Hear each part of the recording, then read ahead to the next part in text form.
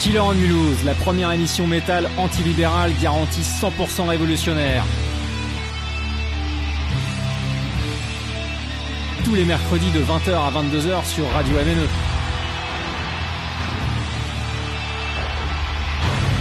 Killer on Mulhouse, l'émission métal en or.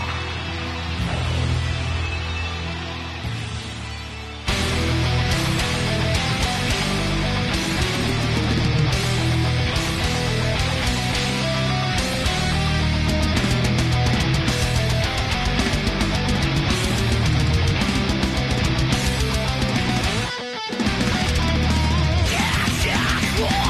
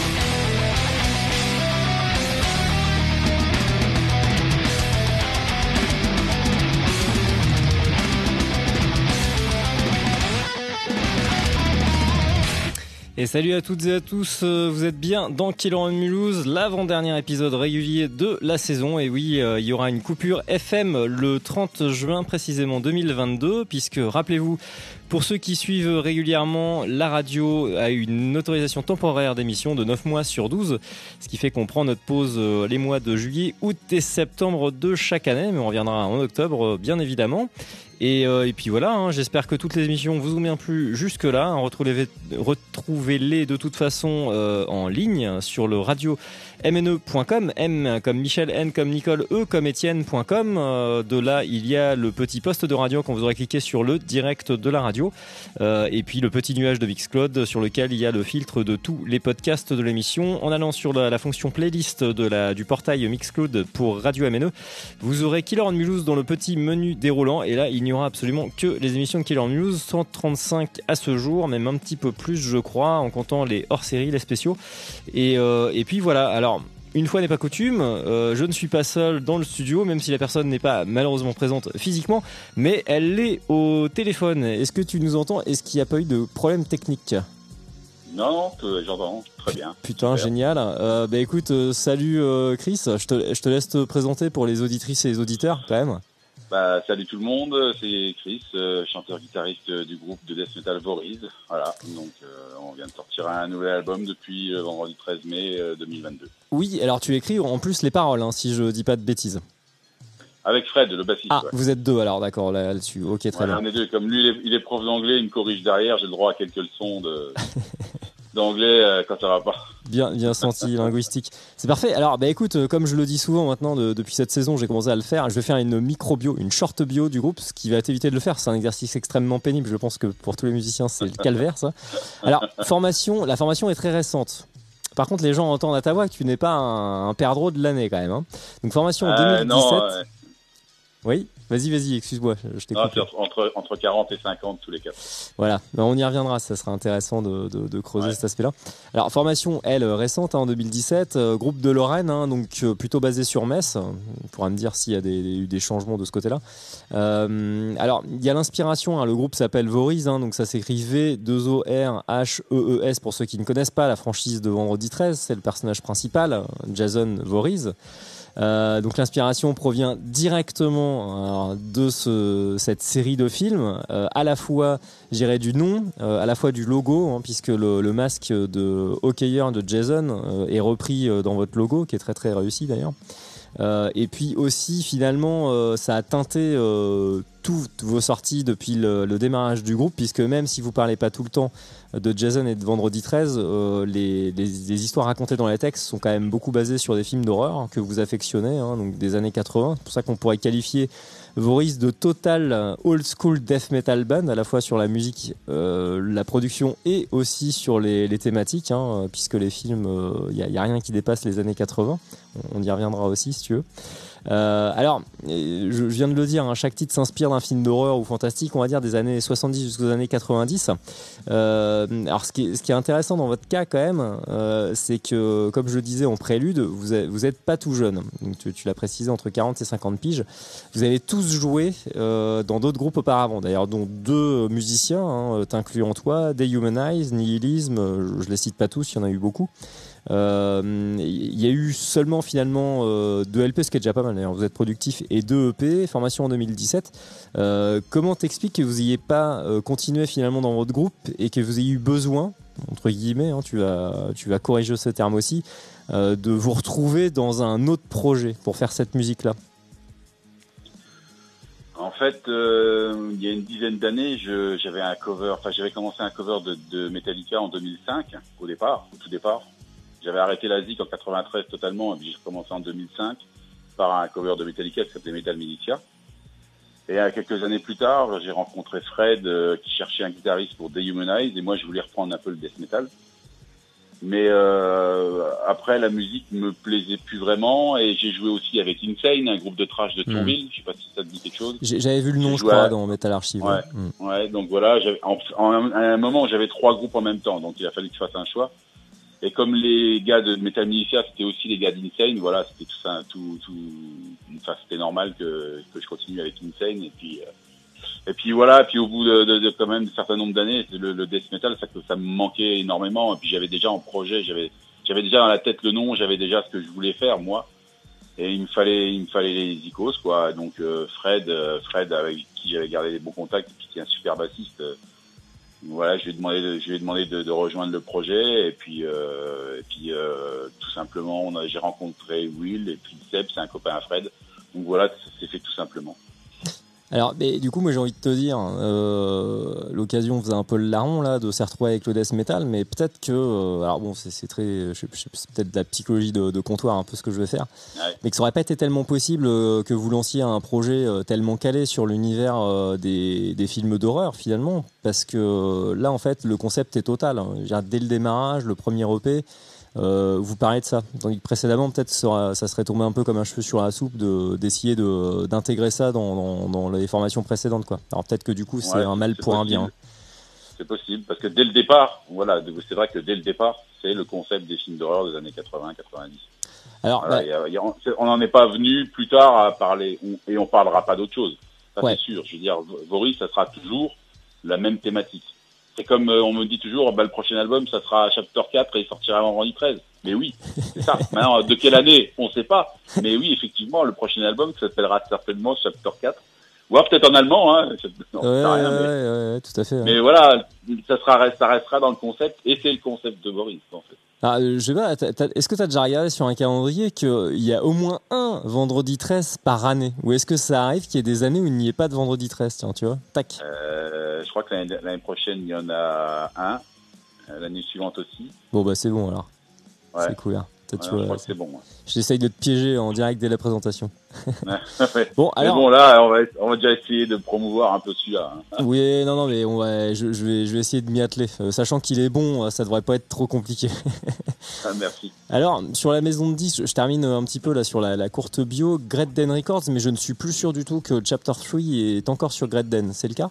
Non, on est chez Cabal Production. Ouais, c'est bien ce qui me semblait, ça a changé.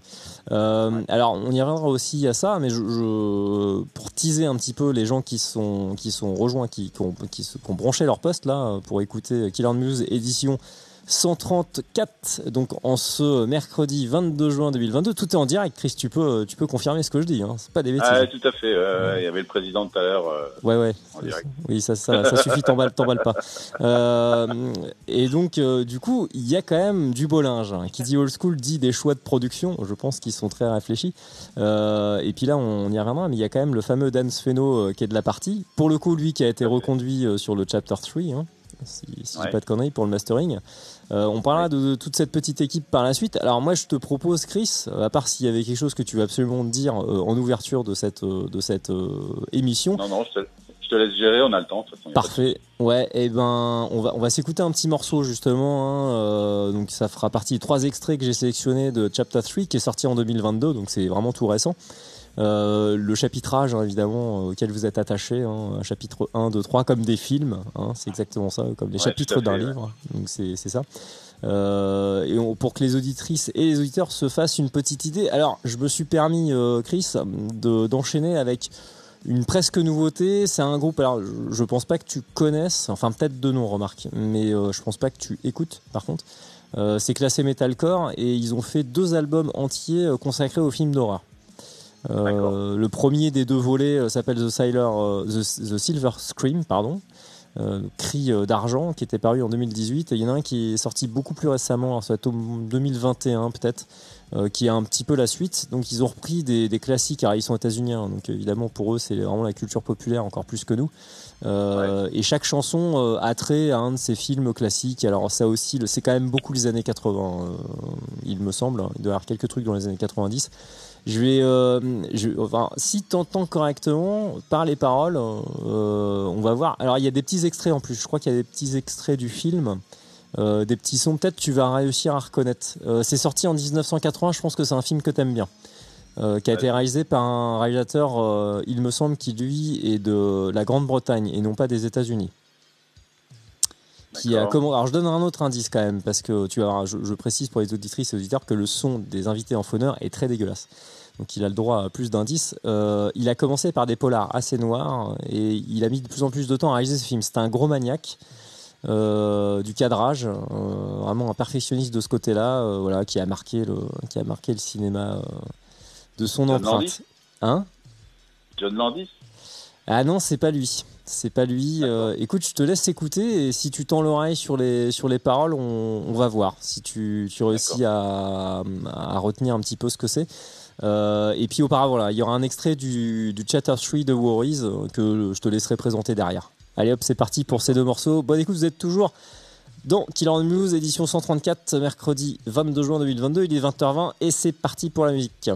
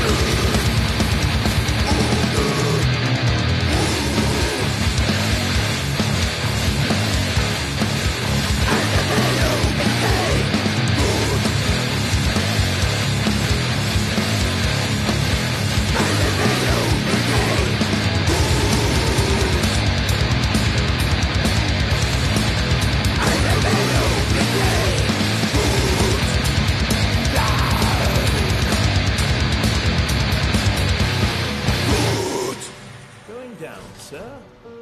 Indeed.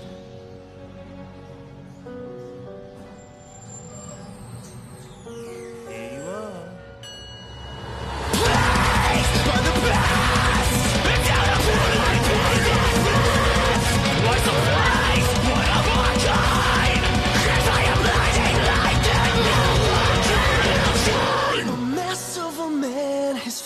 Unknown, one drink away from a broken home. He can't give up but can't go on like this. A 5-year-old longs to be free from visions he can't help but see, and a mother who can't understand that the writing on my walls will tell you how it's gonna be. Can't you see? There's such a threat within my walls. To hell with hospitality. We all scream. Welcome to your last resort. Don't overlook the past. If you need help finding peace of mind, don't hesitate to ask. They can see the vacancy, so say goodbye to sanity. We're here to help you on your way. Thank you very much. Enjoy your sleep. 7-Eleven luxury. Fuck the comforts of reality. To the pain, to destroy. We can no play, make sure you're fine. Oh, I'm not gonna hurt you. I'm just gonna bash your fucking brains in. No, for the children do it one by one. Your life is done. We're gonna work it for the family dies. You're not good.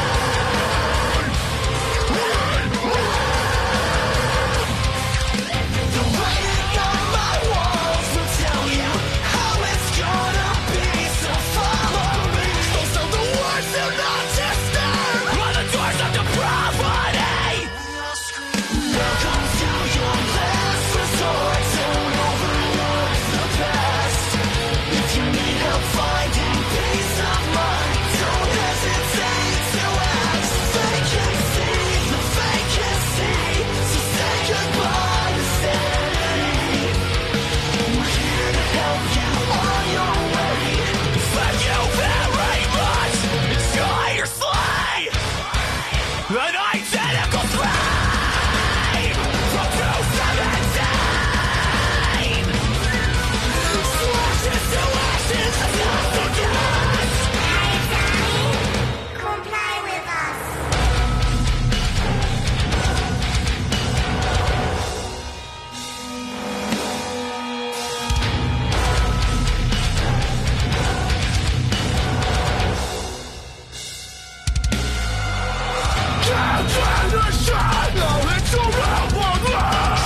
Tell old Jack what he's won.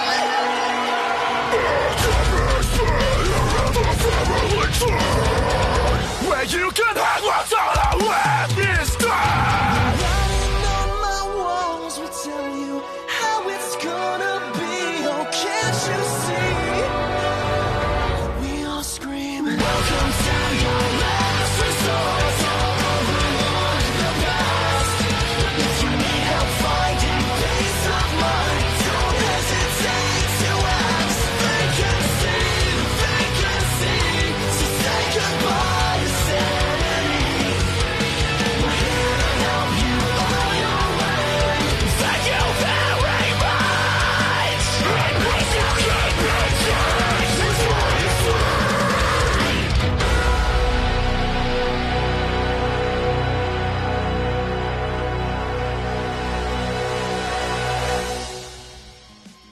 Et voilà, t'es bien de retour dans Killer on Mulhouse. Tu es toujours présent, Chris?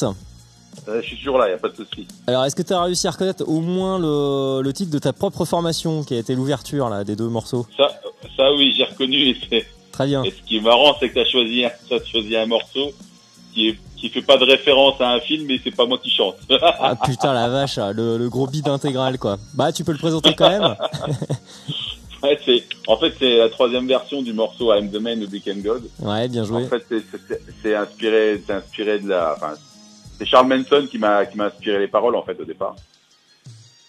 Et c'est vrai que c'est le seul morceau qui figure sur les 3 chapitres, enfin sur 1, 2, 3.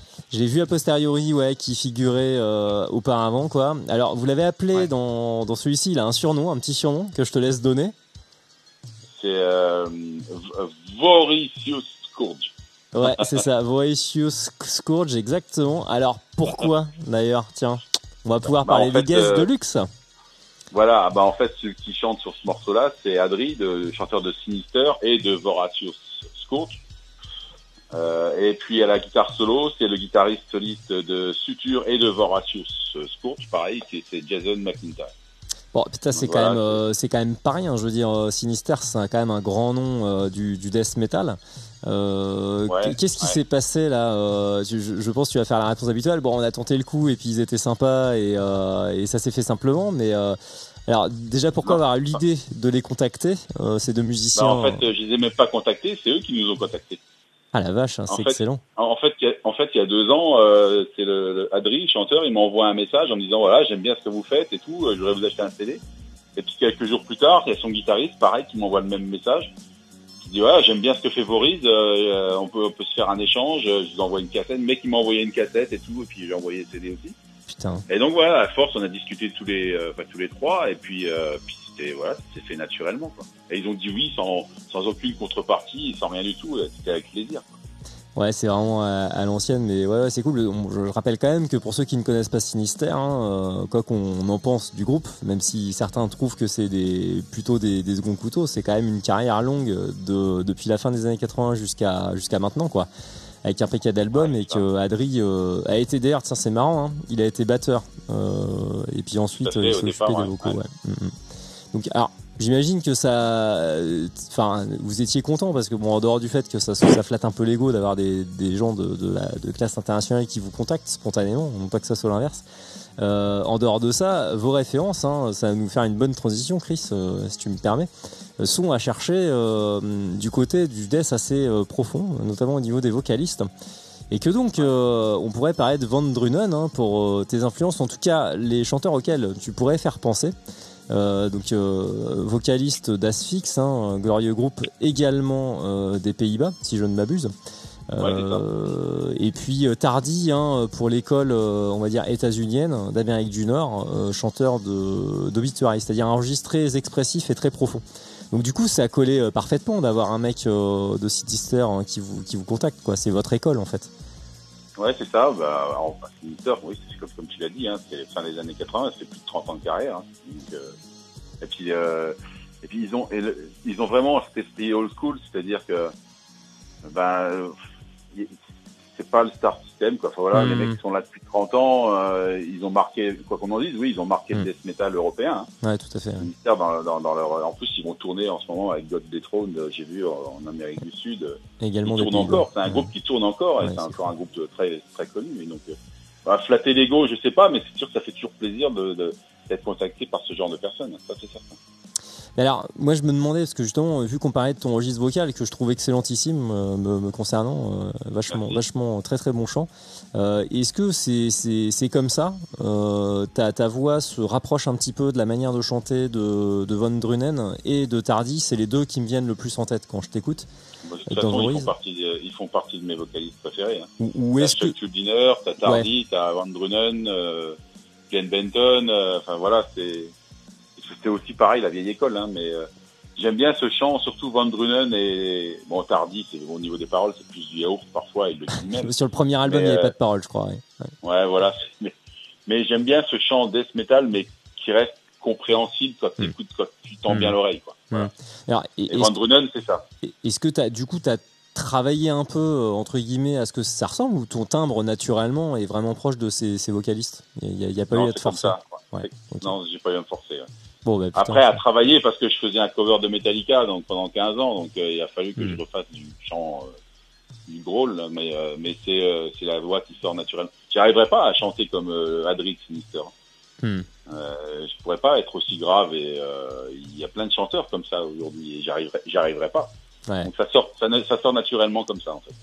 Ok, bon bah écoute, c'est le chant est un des points forts, je trouve, selon moi, de l'album. Mais effectivement, on entend très bien ce que tu dis, ce qui est une grande qualité dans l'extrême, de pouvoir réussir à comprendre ce qui est articulé par le chanteur. C'est vraiment cool.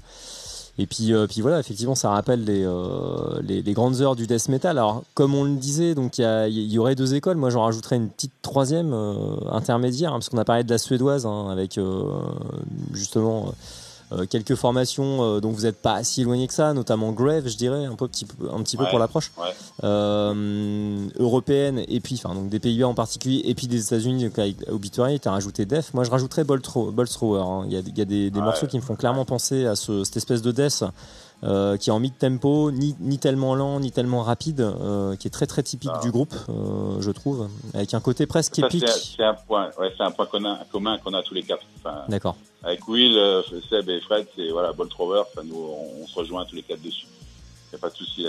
La Obituary aussi, mais c'est vrai que Bolt Thrower, c'est ce qu'on a en commun aussi. Ouais, j'avais diffusé un titre tu dois t'en souvenir, de Chapter 2, The Will to Kill. The Will to Kill, ouais, c'est ça. Ouais. Qui est tout à fait dans cette école-là. C'est un putain de chef-d'œuvre. D'ailleurs, je vous incite à aller l'écouter une fois que l'émission sera terminée. Quand même, faut pas déconner.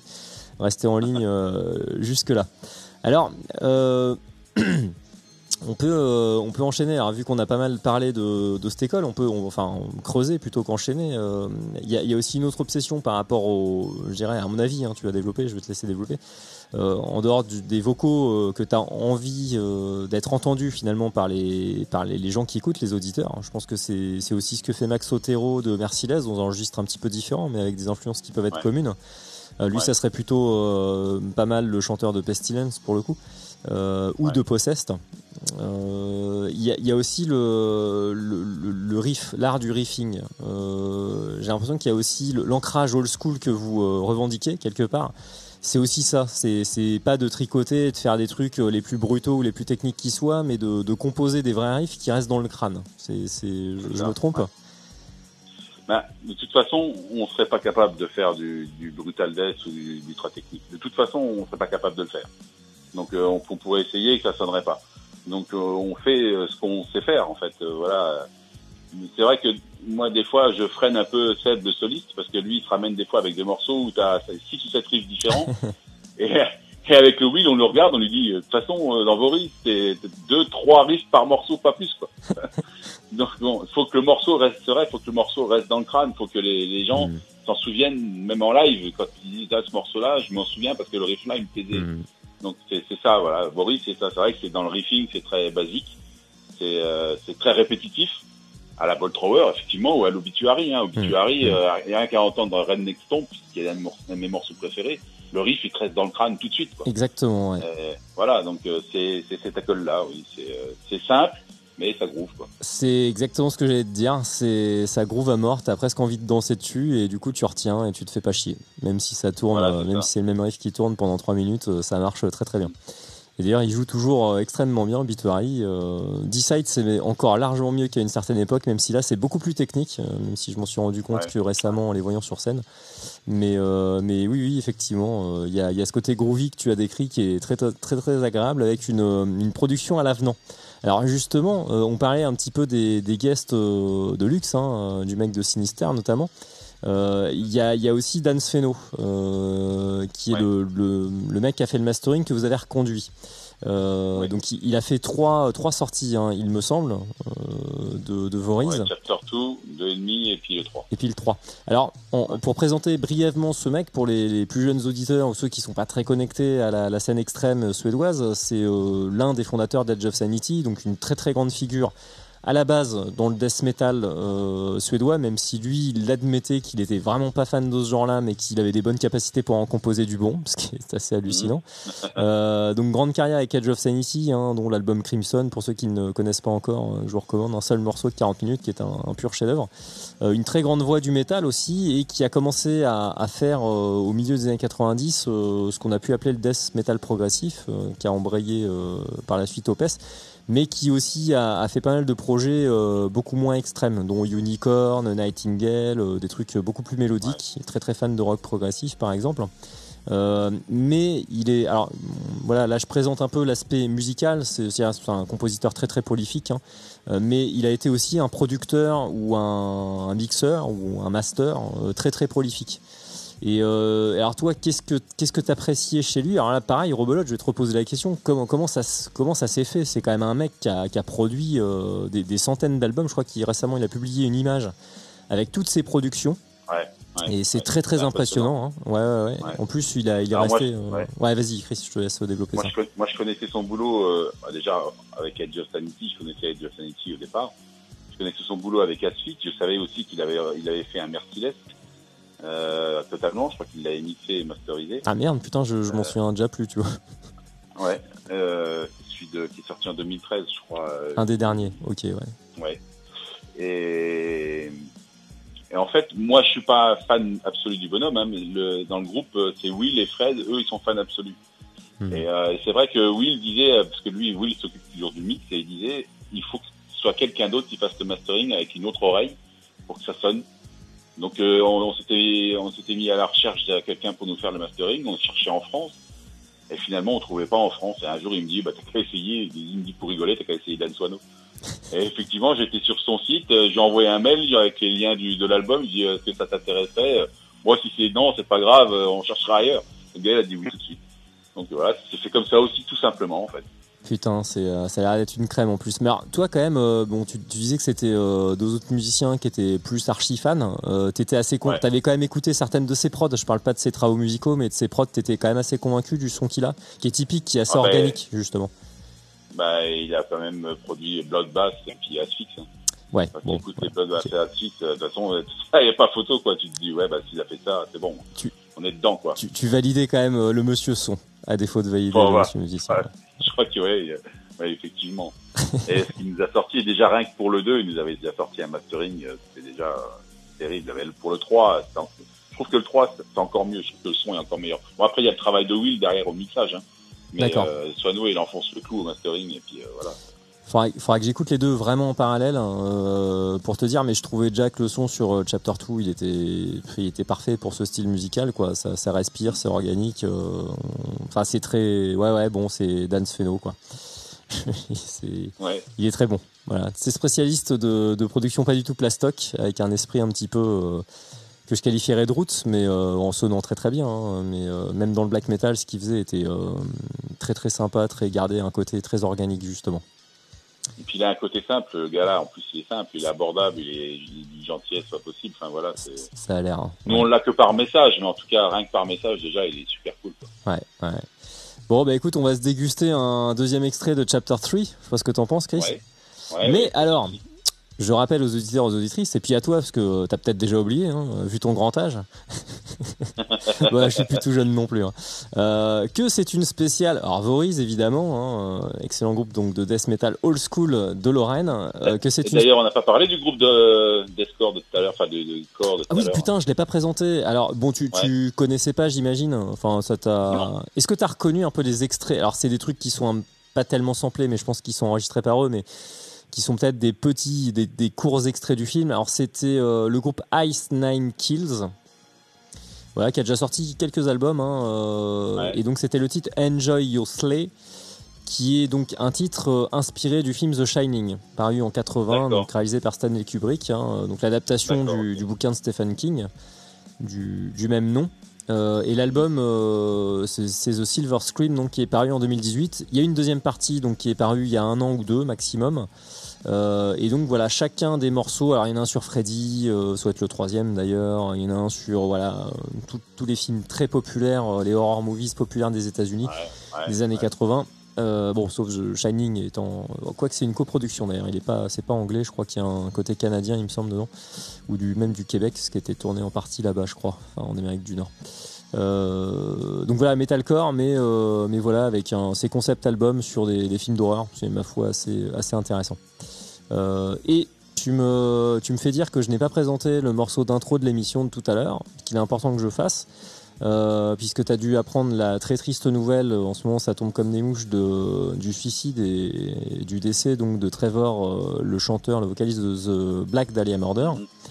Voilà, à l'âge de 41 ans. Donc c'était Wrapped in Hatred by Vines of Thorn, qui est, alors ça te ferait plaisir hein, si tu te penchais sur les paroles, peut-être que tu le feras derrière. C'était inspiré du film Evil Dead, le premier, qui est paru en 81, qui est un de tes films favoris, je pense. Ouais, c'est ma trilogie. Dans l'horreur, c'est ma trilogie favorite.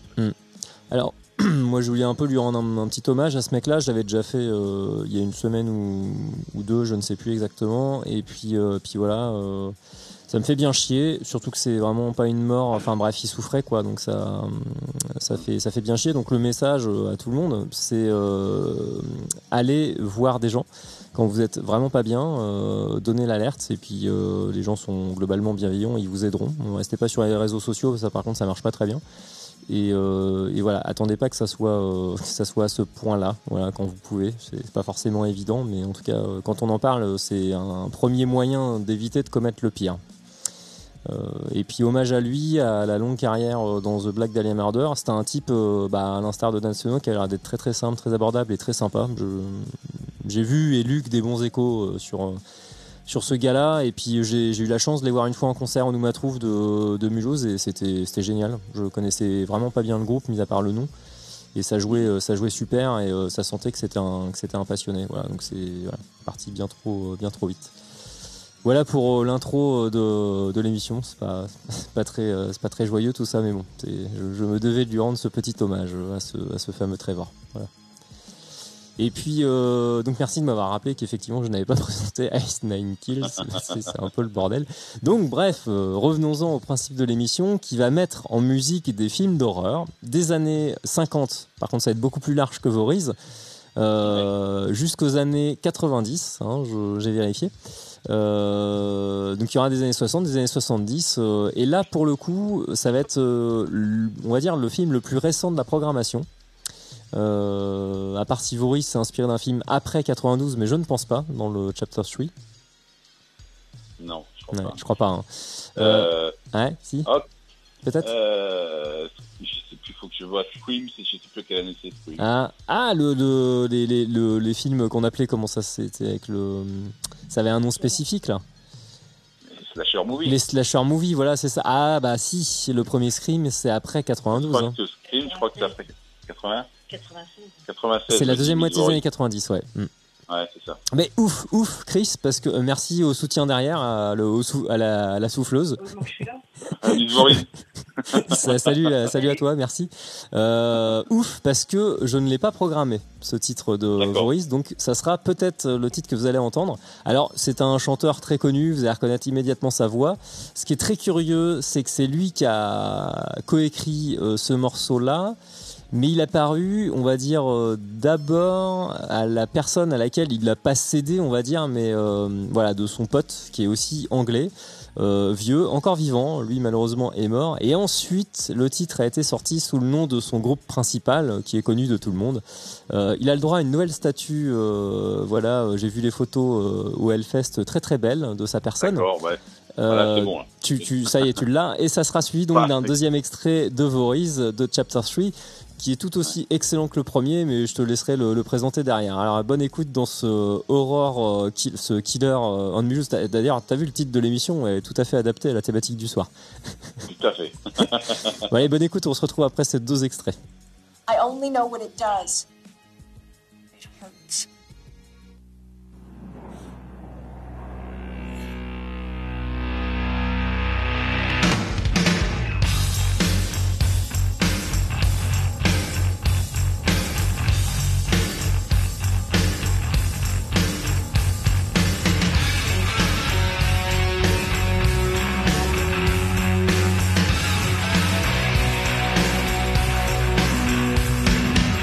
I'm living on an endless road.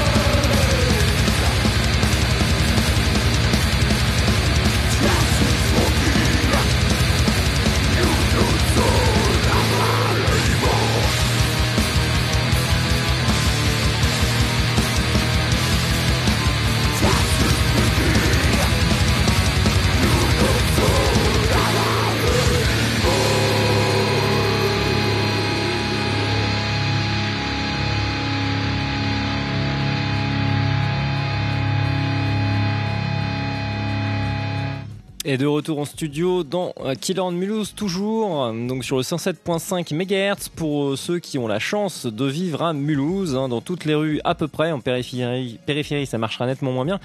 En DAB+, aussi dans une petite portion de l'Alsace, un quart, on va dire le quart sud, Sungo, jusqu'à Colmar environ. Et puis bien sûr du monde entier sur le www.radiomne.com, M comme Michel, N comme Nicole, E comme Étienne. Et bien sûr vous pourrez retrouver tous les podcasts en allant vous connecter sur la même adresse internet. Chris, as-tu entendu en version pas trop dégueulasse les deux morceaux? Ouais, tout à fait, oui. Ah, alors... Le premier, Motorhead Hellraiser, évidemment. Ouais, bien joué. Ouais. Et puis en deuxième Et puis en deuxième, Freshly Deceased. Alors, est-ce que cette fois-ci, j'ai bien choisi un morceau où tu chantes toi-même? Tout à fait. Bon, il y a un petit extrait, je sais pas si c'est un truc que vous avez enregistré ou samplé, vous avez récupéré, mais il y a un petit dialogue, un petit dialogue. Tout à fait. Écrit. C'est un extrait du film Reanimator. Ah, donc très bon. C'est tiré, voilà, c'est inspiré du film Reanimator. Ok. Tout simplement. Avec un acteur classique de ces séries B là, des années. Ouais. Exactement, ouais. Qui a rejoué dans Evil Dead, il me semble d'ailleurs. Jeffrey Combs. Ah non, je dis une bêtise. Non, pas je Evil Dead, dis de la bêtise. Joué dans Fantôme contre Fantôme. Bien vu. 92 de Peter Jackson, ouais. Exact. Il a fait d'autres trucs, mais... Ouais, non, mais From Beyond, évidemment. Exact, oui, avec l'affiche perturbante là, ouais. Ouais.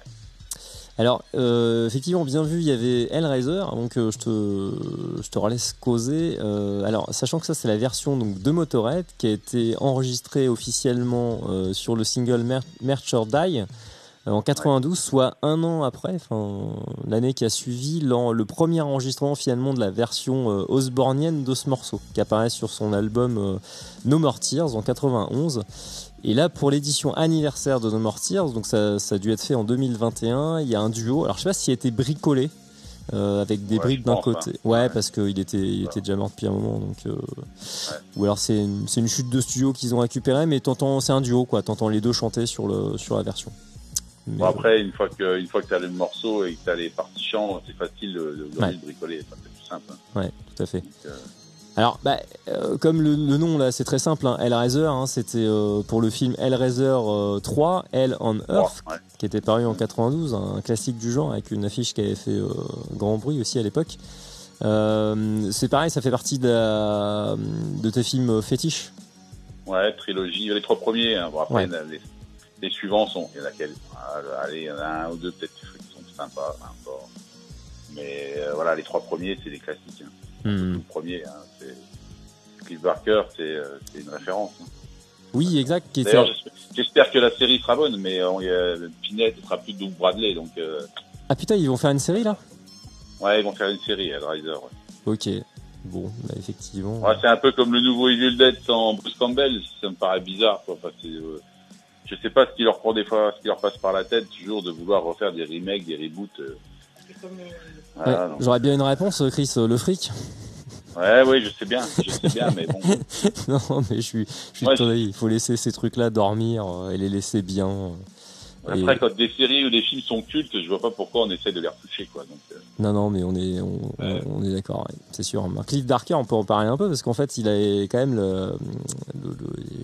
la caractéristique d'être à la fois, il a réalisé des films et il était écrivain aussi, quoi. Il a fait les deux. ouais, tout à fait. Oui. Il a fait les deux. Il y avait eu Cabal aussi, Cabal, ouais, et dont je sais plus quel groupe d'ailleurs, en faisant mes recherches sur les groupes qui ont mis en musique des films d'horreur, avait été mis en musique par un groupe de métal, je sais plus lequel. Mais bref, il y a beaucoup de références à Hellraiser. On peut trouver pas mal de groupes qui ont fait des adaptations. Il y a Dimmu Borgir sur un titre de l'album Puritanical Euphoric Misanthropy. Alors c'est pas l'intégralité d'un titre, mais il y a une phrase, un bout de texte final du morceau qui fait référence très très clairement au 3e volet d'Hellraiser, par exemple. D'accord. Bon, nous aussi, on est accédé. Donc, ouais, bah oui, j'imagine. Hein. Mais bon, c'est forcément évident vu les visuels assez chocs qui font très métal, très très horrifique. Là, pour le coup, Pinhead, c'était tout adapté. D'ailleurs, il fait du featuring dans un album de Cradle of Filth, cet acteur. Doug Bradley, c'est possible. Ouais. Il me semble que il apparaît même peut-être dans un clip. Bref, faudrait que je vérifie parce que peut-être je vais me perdre dans mes souvenirs pas bons là, mais il me semble que il avait travaillé avec lui, je crois. Bref, sur l'album Midian. De toute façon, il est anglais, Doug Bradley, et puis Cradle, c'est anglais aussi. Peut-être que voilà. Ils sont peut-être voisins, un peu comme Kirk Hammett et Jeffrey Combs à une époque aussi. Ah putain, ils étaient voisins en fait. Ah ouais. Ouais, ils étaient voisins. C'est énorme. C'est Kirk Hammett qui avait dit ça dans une interview une fois en disant mon voisin de palier, c'est Jeffrey Combs. Il devait être content, Kirk Hammett, parce que alors, pour le coup, lui, c'est pareil, il a produit des trucs inspirés de sa guitare Frankenstein et compagnie. Il aime beaucoup les films. C'est un gros fan, lui aussi. Un gros fan. Ouais. Tu vois, j'ai amalgamé Bruce Campbell et Jeffrey Combs. J'ai dit vraiment n'importe quoi. Pan sur le bec. Alors, on va reparler un petit peu de musique, Chris, si tu me permets. J'ai lu quelque chose, alors tu vas me dire si c'était exact ou pas, qui m'a fort intrigué, parce que c'est pas tellement monnaie courante, je trouve. C'est qu'au sein du groupe, vous écrivez tous. C'est ce que j'ai lu. Ah, au niveau de la musique ? Ouais. Ouais. Oui, alors, tout à fait, tous les 4. Généralement, il y a une personne, voire 2. 4, c'est assez rare. Et est-ce que c'est pas trop le bordel ? Bon, visiblement non, parce qu'il y a quand même déjà 2 LP et 2 EP en assez peu de temps. Mais est-ce que ça, par rapport à vos précédents projets, où à mon avis, ça devait pas être forcément le cas, il y avait quelqu'un qui écrivait en majorité, qu'est-ce que ça change et est-ce que c'est pas trop chiant pour la composition ? Alors, en fait, non, parce que j'ai toujours le dernier mot quand il arrive au niveau des arrangements et choses comme ça. Okay. Et je préfère avoir les idées de chacun. Mais je bosse par exemple avec Fred qui lui bosse sur Guitar Pro, je sais pas si tu connais le logiciel. Le nom quoi. Ouais, enfin voilà, tu décris les partitions, des choses comme ça, les tablatures, tu les écris là-dessus. Et puis moi il m'envoie plein de fichiers Guitar Pro et puis moi je fais le tri. Moi je choisis quand il y a des riffs qui me plaisent, je garde, etc. Will c'est pareil, des fois il écrit des morceaux en entier ou des fois des riffs. Seb aussi, lui il a plutôt tendance à écrire des morceaux entiers, mais après voilà, on décide tous les 4, on dit voilà, ça faut garder, ça faut non, ça va pas. Et puis j'ai toujours le dernier mot au niveau des arrangements parce que je place mes paroles dessus, donc voilà. Ouais. Mais sinon non, tant mieux parce que chacun il ramène ses idées. Enfin, Will c'est plutôt le death suédois, c'est lui. Will to Kill c'est lui quoi, c'est le riff c'est lui au départ. Et donc chacun ramène ses trucs en fait. Non, c'est plus simple. Moi je trouve que c'est plus simple. Tout le monde s'entend bien, il n'y a pas de raison. Ouais, et t'es un peu l'architecte en fait, quoi. C'est ça, t'es un peu l'assembleur. Ouais, voilà. Ouais, j'assemble. Je fais les arrangements. Quoi. Donc ça, finalement, ça enrichit, ça te permet d'avoir à disposition pour vos riffs plus de bonnes compositions et de bons riffs, quoi, au final. Oui, puis on n'a plus l'âge de se vexer pour quoi que ce soit, quoi. Donc quand on dit voilà le riff là il est pourri, ouais d'accord, bon on garde pas, c'est tout. Tu bois une bière et puis t'essayes d'en composer un autre. Ouais, non. Fred, il est d'accord avec ça. Il dit moi ça me va. Hein, je t'envoie 50 fichiers par jour, tu choisis, tu te démerdes. Quoi. Ouais, ok. Lui, ça lui va, quoi. Ouais. Disons qu'il faut pas t'en envoyer un par mois, quoi. qui est systématiquement refusé. C'est sûr. Non, mais c'est cool. Non, mais je constate que c'est pas forcément tellement effectivement la moyenne de fonctionnement des groupes, mais c'est effectivement, je me dis que quand t'as à disposition des bons titres de tout le monde, c'est quand même sympa. Puis peut-être ça décharge un petit peu aussi en sachant ça de ton côté que tes collègues ils sont capables de composer, c'est quand même sympa. Tout repose pas sur les épaules de quelqu'un, quoi. Ouais, puis on a par exemple Will qui est multi-instrumentiste, il fait de la basse, de la guitare, de la batterie, enfin, il est capable de il a un groupe à part aussi qui s'appelle Nosfares, il est capable de faire beaucoup de choses, quoi. Donc Fred, c'est pareil, Seb aussi. Lui, Seb, il est des fois plus tendance à composer un peu des trucs un peu plus techniques, mais on il calme un peu et puis non, c'est bien, tant mieux. Ouais, c'est parfait. Alors, il y a peu de chances que ça dérive vers du Obscura ou la scène death technique, hein, de ce que Ouais, tu disais, lui, il de aime toute bien ça. Obscura, c'est un gros fan J'ai d'Obscura, mais on lui a déjà dit non. Hein. Et Beyond Creation, il pourra, tu pourras lui dire, lui transmettre d'écouter les singles d'Obsidious, parce que donc il y a 3 transfuges d'Obscura. Et c'est vachement bien. C'est assez chantant, il y a de la voix claire. C'est selon moi moins intellectualisant qu'Obscura. Après ça reste c'est stratosphérique le level, mais c'est assez c'est du death qui s'écoute quand même pas mal, et du death un petit peu à la marge du death, mais bon bref, c'est alors avant que j'oublie Chris, j'ai 2 choses à dire à l'antenne. Vous avez le bonjour de Déborah à Lumine. Ouais. Voilà, des photos que tu dois connaître forcément. Des photos, ouais. Et puis, et alors Fred, un bon ami et un fidèle auditeur, me disait que Doug Bradley a fait des narrations sur plusieurs albums de Cradle, y compris le dernier. Alors je pense que je vais me lancer. Il en a fait une sur Ghost in the Fog, qui a été illustré d'un vidéoclip avec une ambiance très très horrifique, d'ailleurs très joli clip dans lequel on le voit apparaître. Ghost in the Fog, c'est sur Midian, j'aime bien cet album. C'est ça, 2000, et donc c'est lui. Donc voilà, effectivement, ils doivent se connaître plus ou moins, pas trop mal. Hein. Bon, Cradle est dans une imagerie assez film d'horreur, ça, effectivement, ça tombait sous le sens. Alors, c'est la séquence, Chris, du blind test qui va approcher là, à grands pas.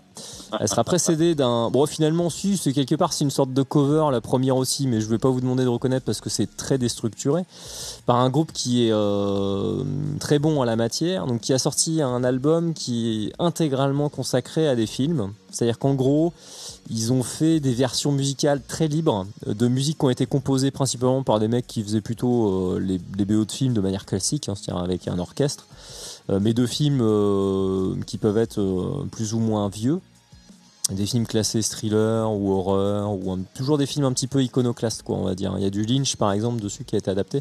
Donc je sais pas si tu vas reconnaître, parce que là l'extrait que j'ai choisi de ce groupe-là, énigmatique à souhait, est un film, je pense, pas si connu que ça. Alors la traduction française est assez à chier, d'ailleurs je l'ai pas noté, mais tu pourras faire tes recherches d'ailleurs. C'est un film qui date des années 60, qui est un thriller et qui met en scène un tueur psychopathe qui harcèle une caissière, je crois. Le scénario est assez marrant. Mais ça se trouve, pas drôle du tout, je sais pas. Faudra que j'essaye de le voir. Et donc ça sera suivi par, alors cette fois-ci, la cover que vous avez essayé de trouver, je pense que tu pourras tout à fait la retrouver, Chris, ainsi que les auditeurs et les auditrices. Alors vous ne pourrez pas appeler, bien sûr, puisque Chris est en ligne, et qu'il squatte la ligne téléphonique donc du studio. Par contre, n'hésitez pas, si ça vous amuse, ou si ça vous énerve aussi, d'écrire un message, de cracher un message à la gueule de Facebook sur Killer and Mulhouse, ou la page de Voriz qui a mis en ligne le partage du direct de ce soir. Donc si vous trouvez le groupe qui est repris, le nom de la reprise et le groupe, alors l'artiste qui reprend, mais alors l'artiste qui reprend, accrochez-vous, c'est un mec un peu solo, donc qui est pas très connu. Par contre, alors pour info, ce titre-là est extrêmement célèbre. Il a été repris par le plus gros vendeur de métal du monde, qui est à l'affiche de la 2e session du Hellfest de cette année. Voilà, donc là je pense que je donne quand même pas mal d'indices pour retrouver ça. On s'écoute les deux, Chris, et on se retrouve après. Donc il n'y aura pas de Voriz dedans. D'accord, ça roule. Allez, à toutes. À toutes.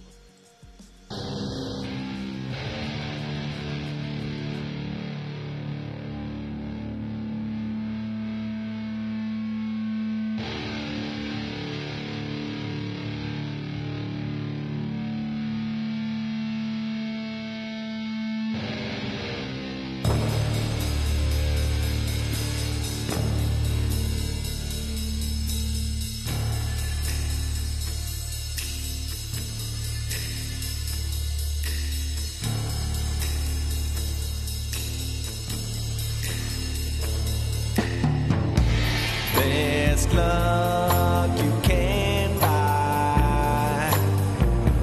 Won't hurt you this time. One day this dirty stool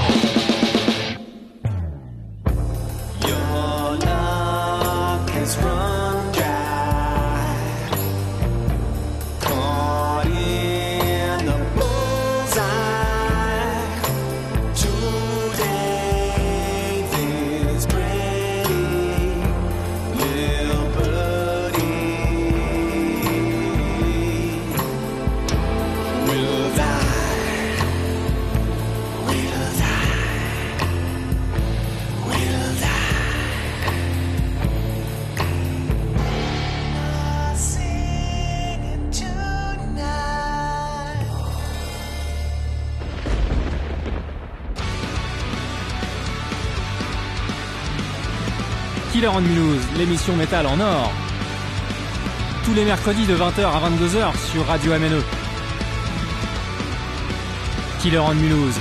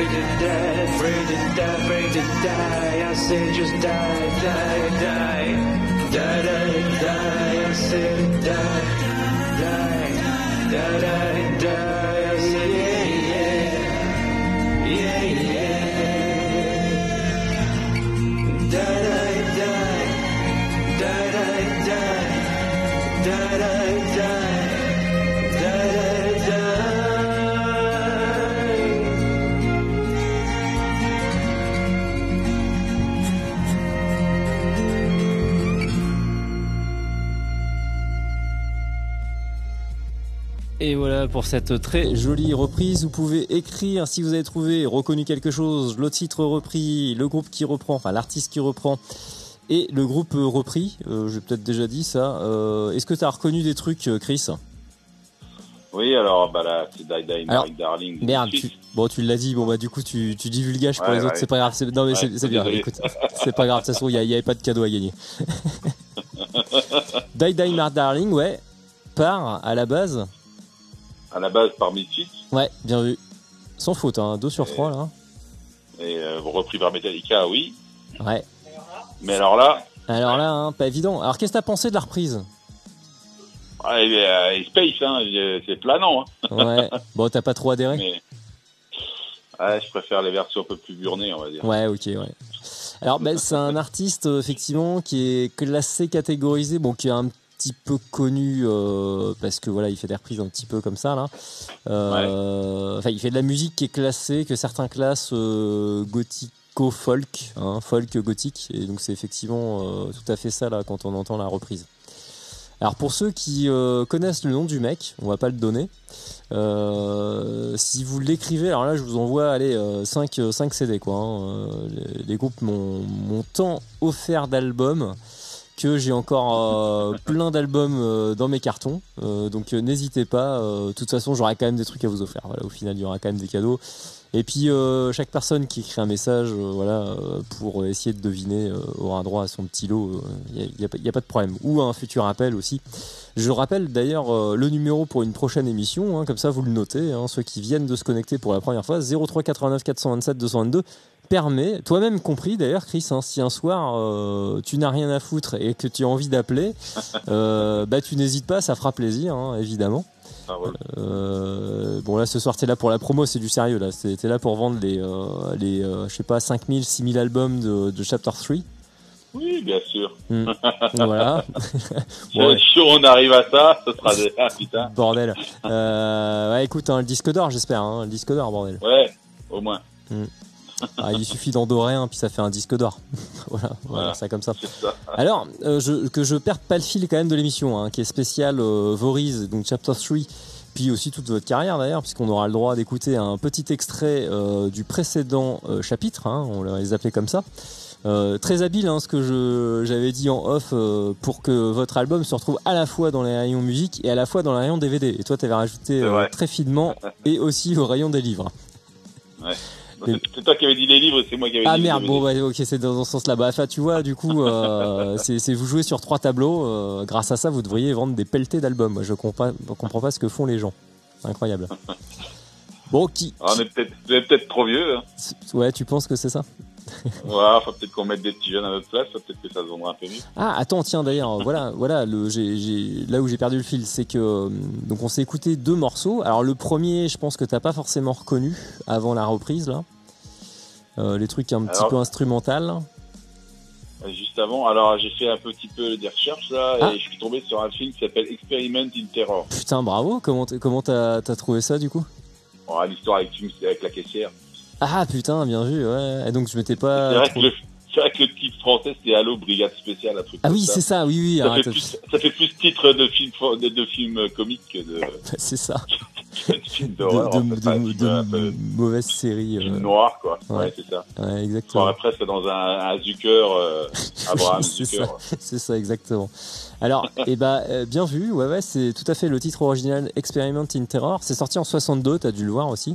Ouais. Alors, le groupe, par contre, qui a sorti cet album qui intégralement dévolu à des films de culture populaire, hein, plus ou moins connus, c'est Fantomas.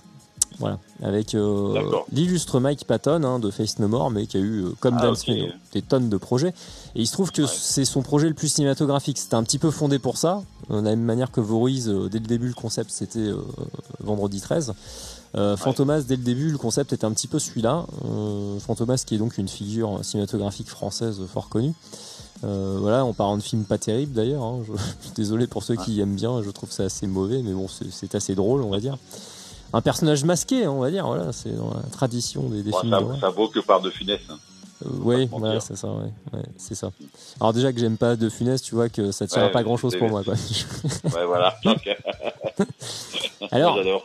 l'album en question, pour ceux qui sont intéressés, intrigués par cet album, parce qu'il est très très recommandable, figure-toi qu'il y a des trucs très intéressants dedans, notamment une version. Alors, toutes les versions sont très personnelles, c'est-à-dire que quand tu écouteras.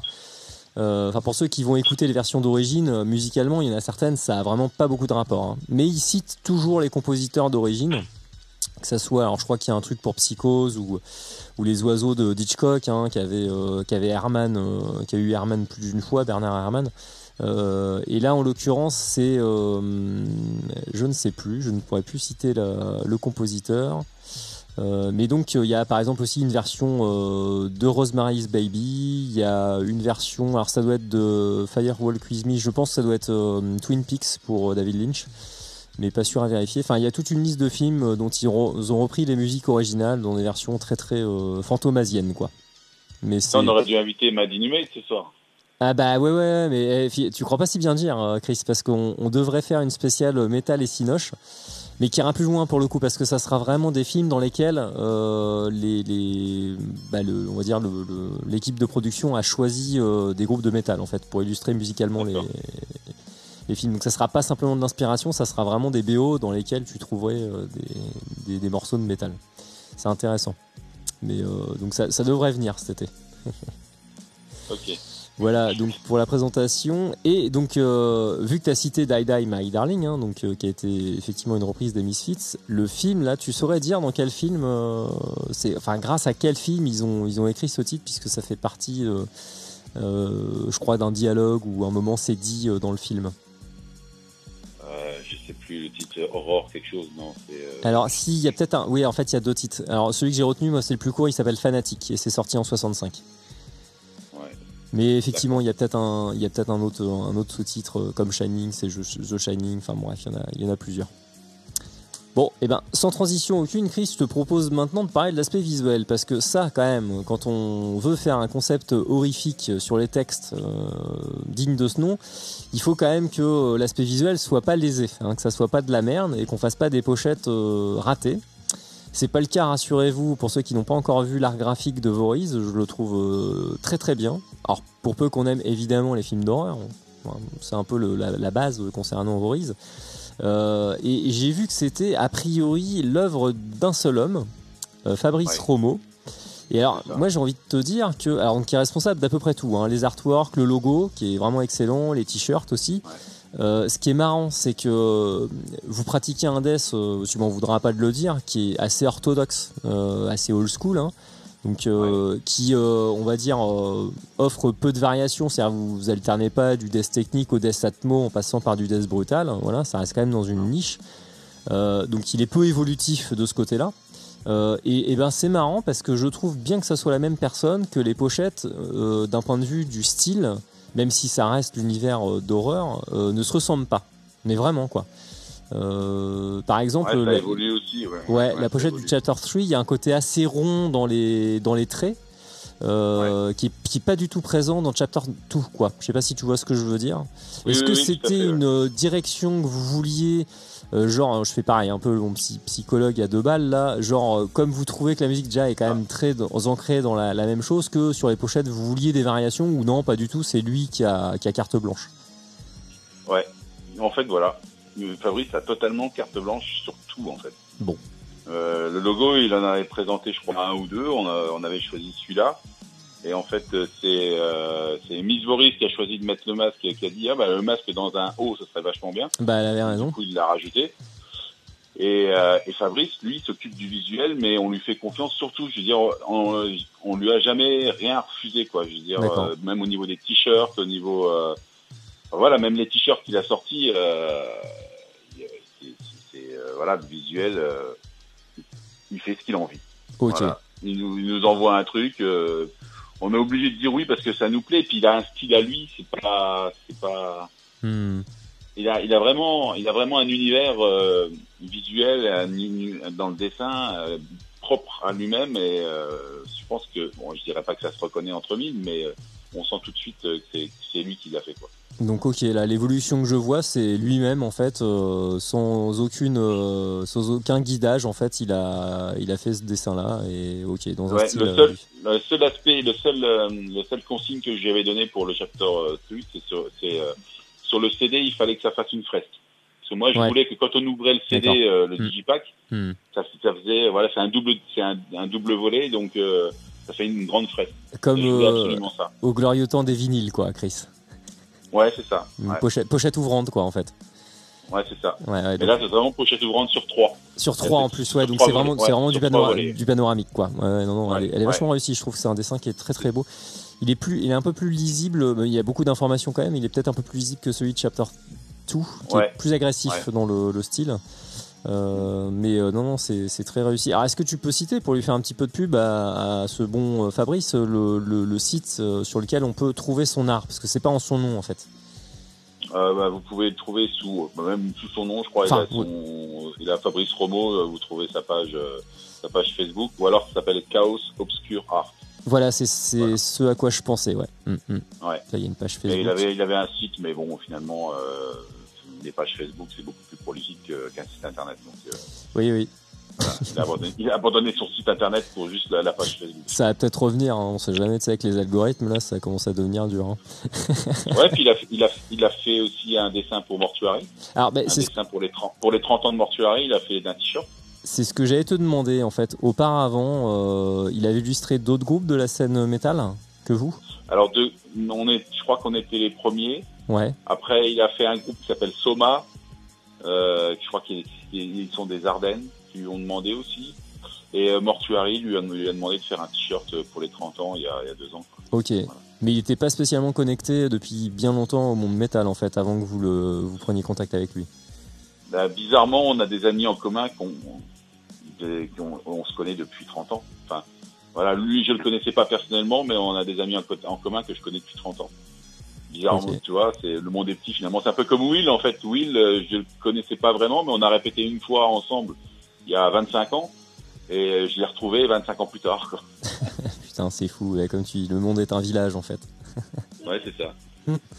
Ok, bon bah c'est excellent. Bah en tout cas voilà, l'art est total. Hein, c'est le global, le total metal, comme dirait Keke Donning, la pochette, le concept, les textes et puis la musique et le tout forme quelque chose de très cohérent qui coule de source. Et c'est le cas de tous les albums, toutes les prods que j'ai écoutés de Voorhees, en particulier Chapter 2 et donc Chapter 3. Je te remercie d'ailleurs au passage de m'avoir fourni en wave. Hein. Donc ce soir vous écoutez de la qualité wave pour Voorhees. T'as vu? Ouais. Je t'enverrai quand même un album. Hein. Ouais, tandis que les groupes plus connus, je les ai dégradés exprès en MP3. Pour que les gens pensent que c'est quand même vachement mieux ce que vous faisiez, j'ai envie de dire. Ouais, j'ai des actions chez Becherel aussi.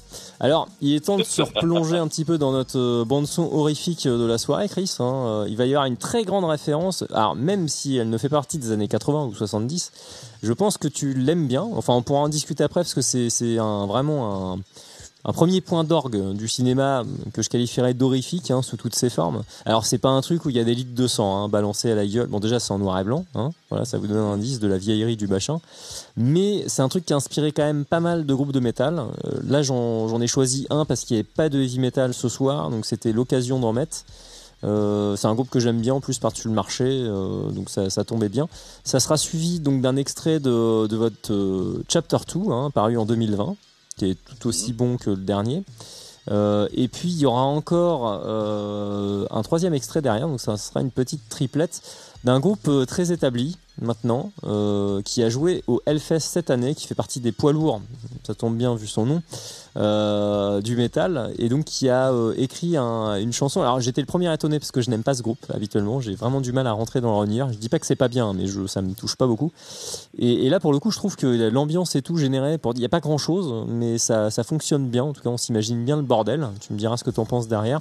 C'est, je pense, pareil, un classique que tu connais au moins de nom, et à mon avis tu l'as vu, qui date des années 50 celui-ci. Voilà. Donc c'est quand même très vieux, mais ça fait partie vraiment des films très classiques, hein, avec beaucoup de défauts mais beaucoup de charme. Tandis que le premier c'est vraiment du pur impressionnisme, c'est les années 20. Donc voilà, moi ça, je pense que t'as déjà reconnu ce que ça pouvait être.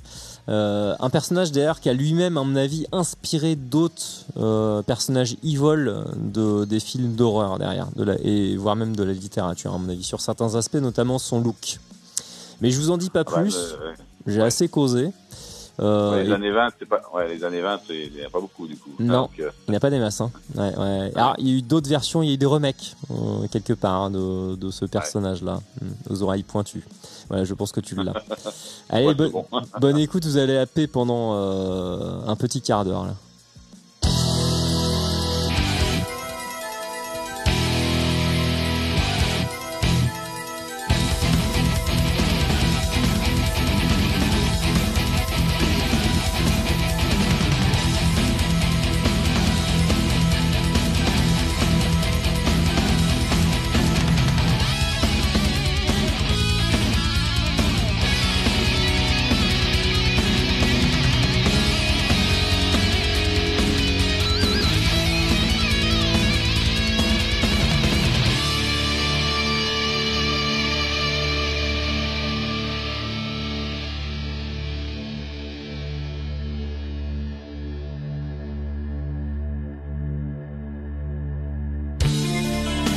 Wherever you go, I'll be. Wherever you be, I'll find you in despair. I am the Christ of the abandoned child, pain of the battered beast, the screams of the soul you keep. Who I am, Nosferatu. Las vísperas con las spoke, for a sweet and a last like dawn.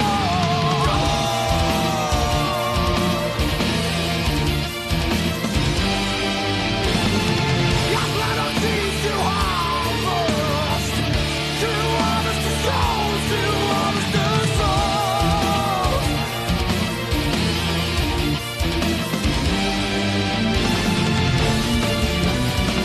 Oh, Nosferatu, Nosferatu, oh, Nosferatu. Call of you angels, so I'll make them stay. Nosferatu, my fate will I'll make you fall on way. Nosferatu, you must believe you'll be alive. Nosferatu, only to be where the holy and Nosferatu.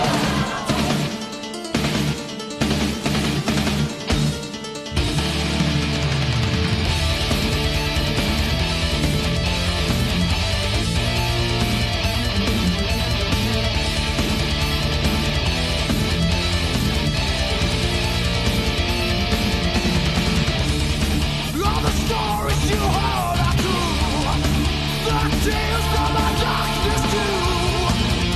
I am the man, I am the legend that your father too. I'm glad you my kingdom's son. Don't you long to be what I become? I invite you in to live this life of it all the same. Your mother's made you the chosen one.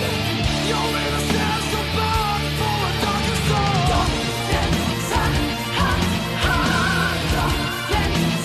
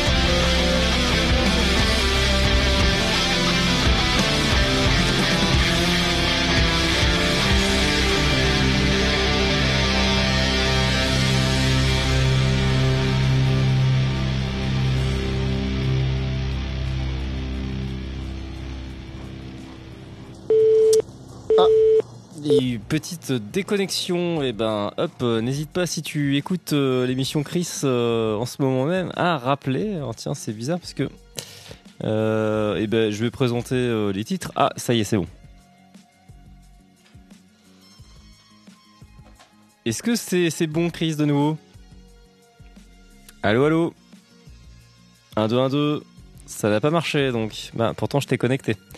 Je vais te déconnecter, donc, du coup, pour que tu puisses encore re-rappeler. Ah, bah, voyons. C'est bizarre, là, ces petits soucis techniques. Bon, j'espère que c'est rien de trop grave. Je disais que oui, j'allais présenter donc les 3 groupes qui se sont succédés. Il y a eu donc Evergrey avec le titre Nosferatu. Hein, c'était effectivement pour le... Hop. Oui, ne quitte pas. Hein. Voilà, est-ce que tu nous entends de nouveau, Chris? Ouais, j'entends. Ah, bon, bah il y a eu un petit problème technique, c'était bizarre.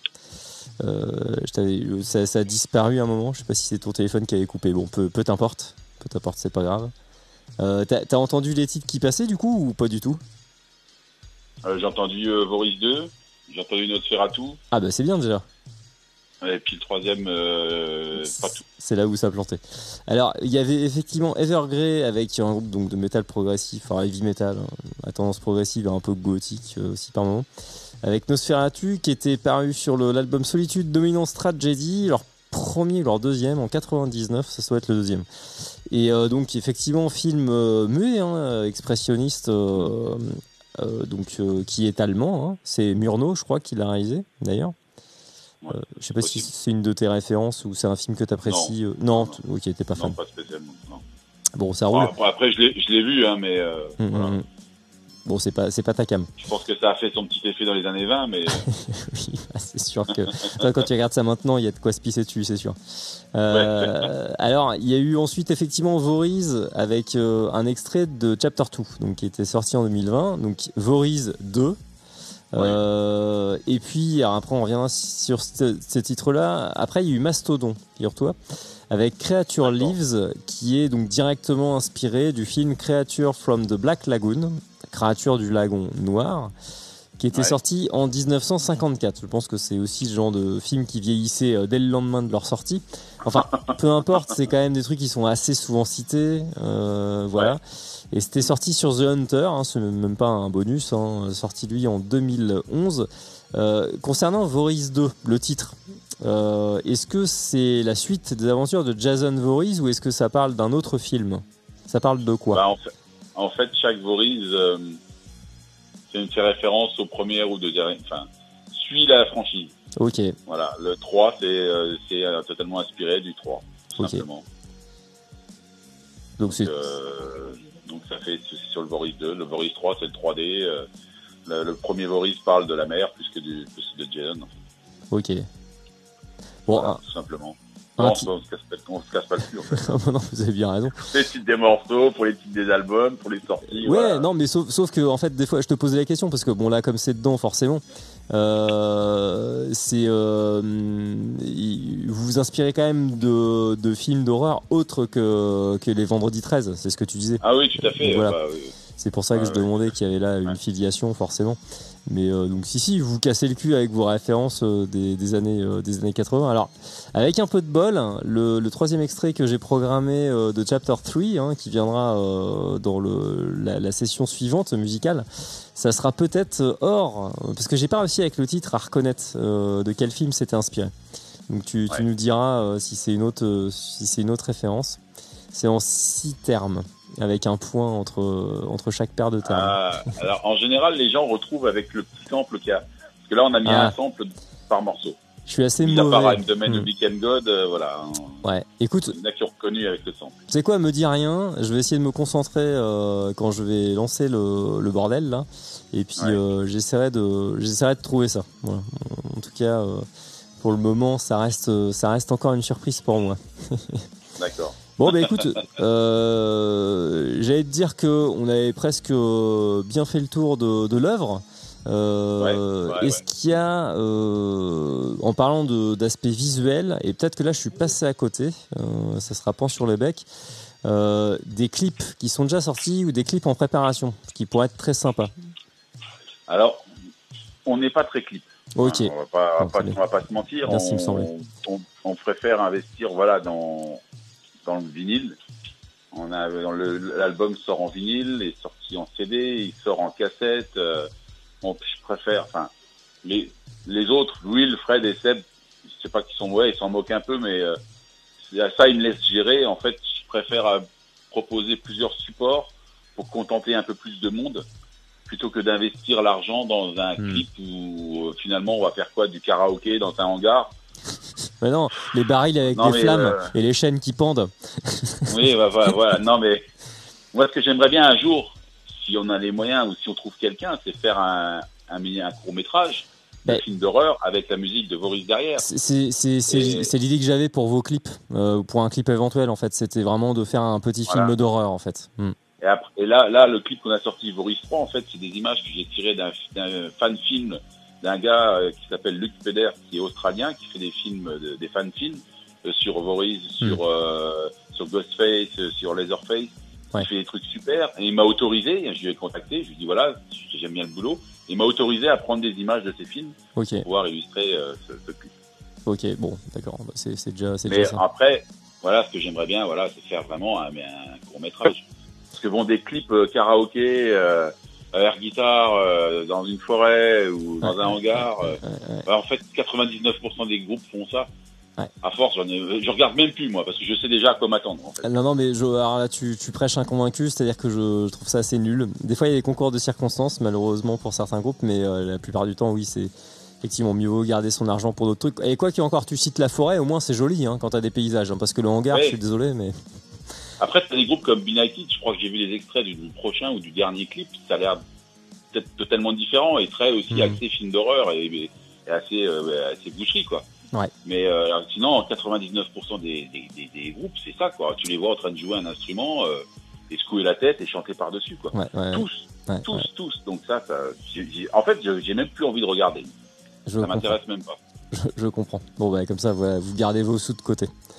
Ouais, je préfère avoir un beau vinyle, personnellement. Donc, en actualité, bah, moi, en tout cas, lançons un appel, merde. Je suis sûr que là, parmi les gens qui vont partager leur réseau, on tombera bien sur un mec, tu vois, qui fait un petit peu des vidéos, qui maîtrise bien Blender, des logiciels, voire qui a un pied dans les films, et encore plus dans les films d'horreur, et qui se dira, tiens, Boris, c'est bien, et bah, hop, paf, je vais leur proposer de faire un petit clip avec eux. Tu vois, ça serait cool.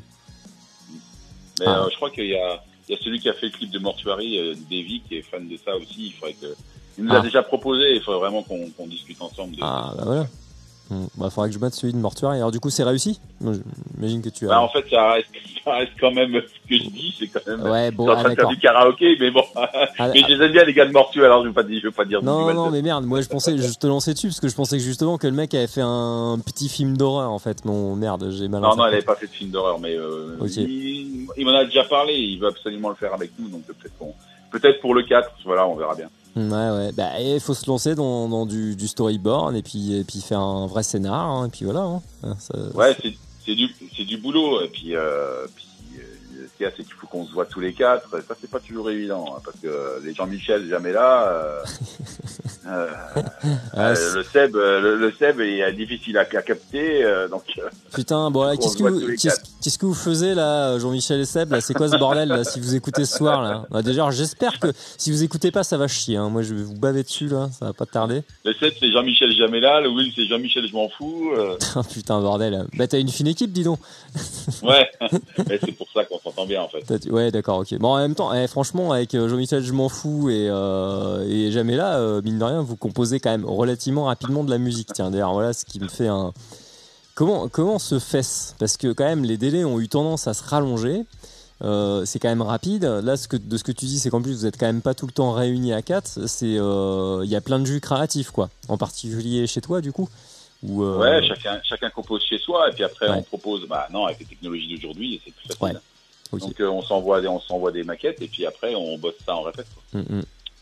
Bon, bah écoute, en tout cas, ça fonctionne bien pour le moment parce que vous menez un train d'enfer, j'ai envie de dire, sur les sorties. Ouais, mais si on regarde bien, pas tant que ça en fait, parce qu'on fait beaucoup de recyclage quand même. Alors tu m'as dit ça en off, c'est vrai. Ouais, j'ai un gars qui m'a envoyé une interview qui m'a dit oui, mais ce recyclage, est-ce que ça dérange personne?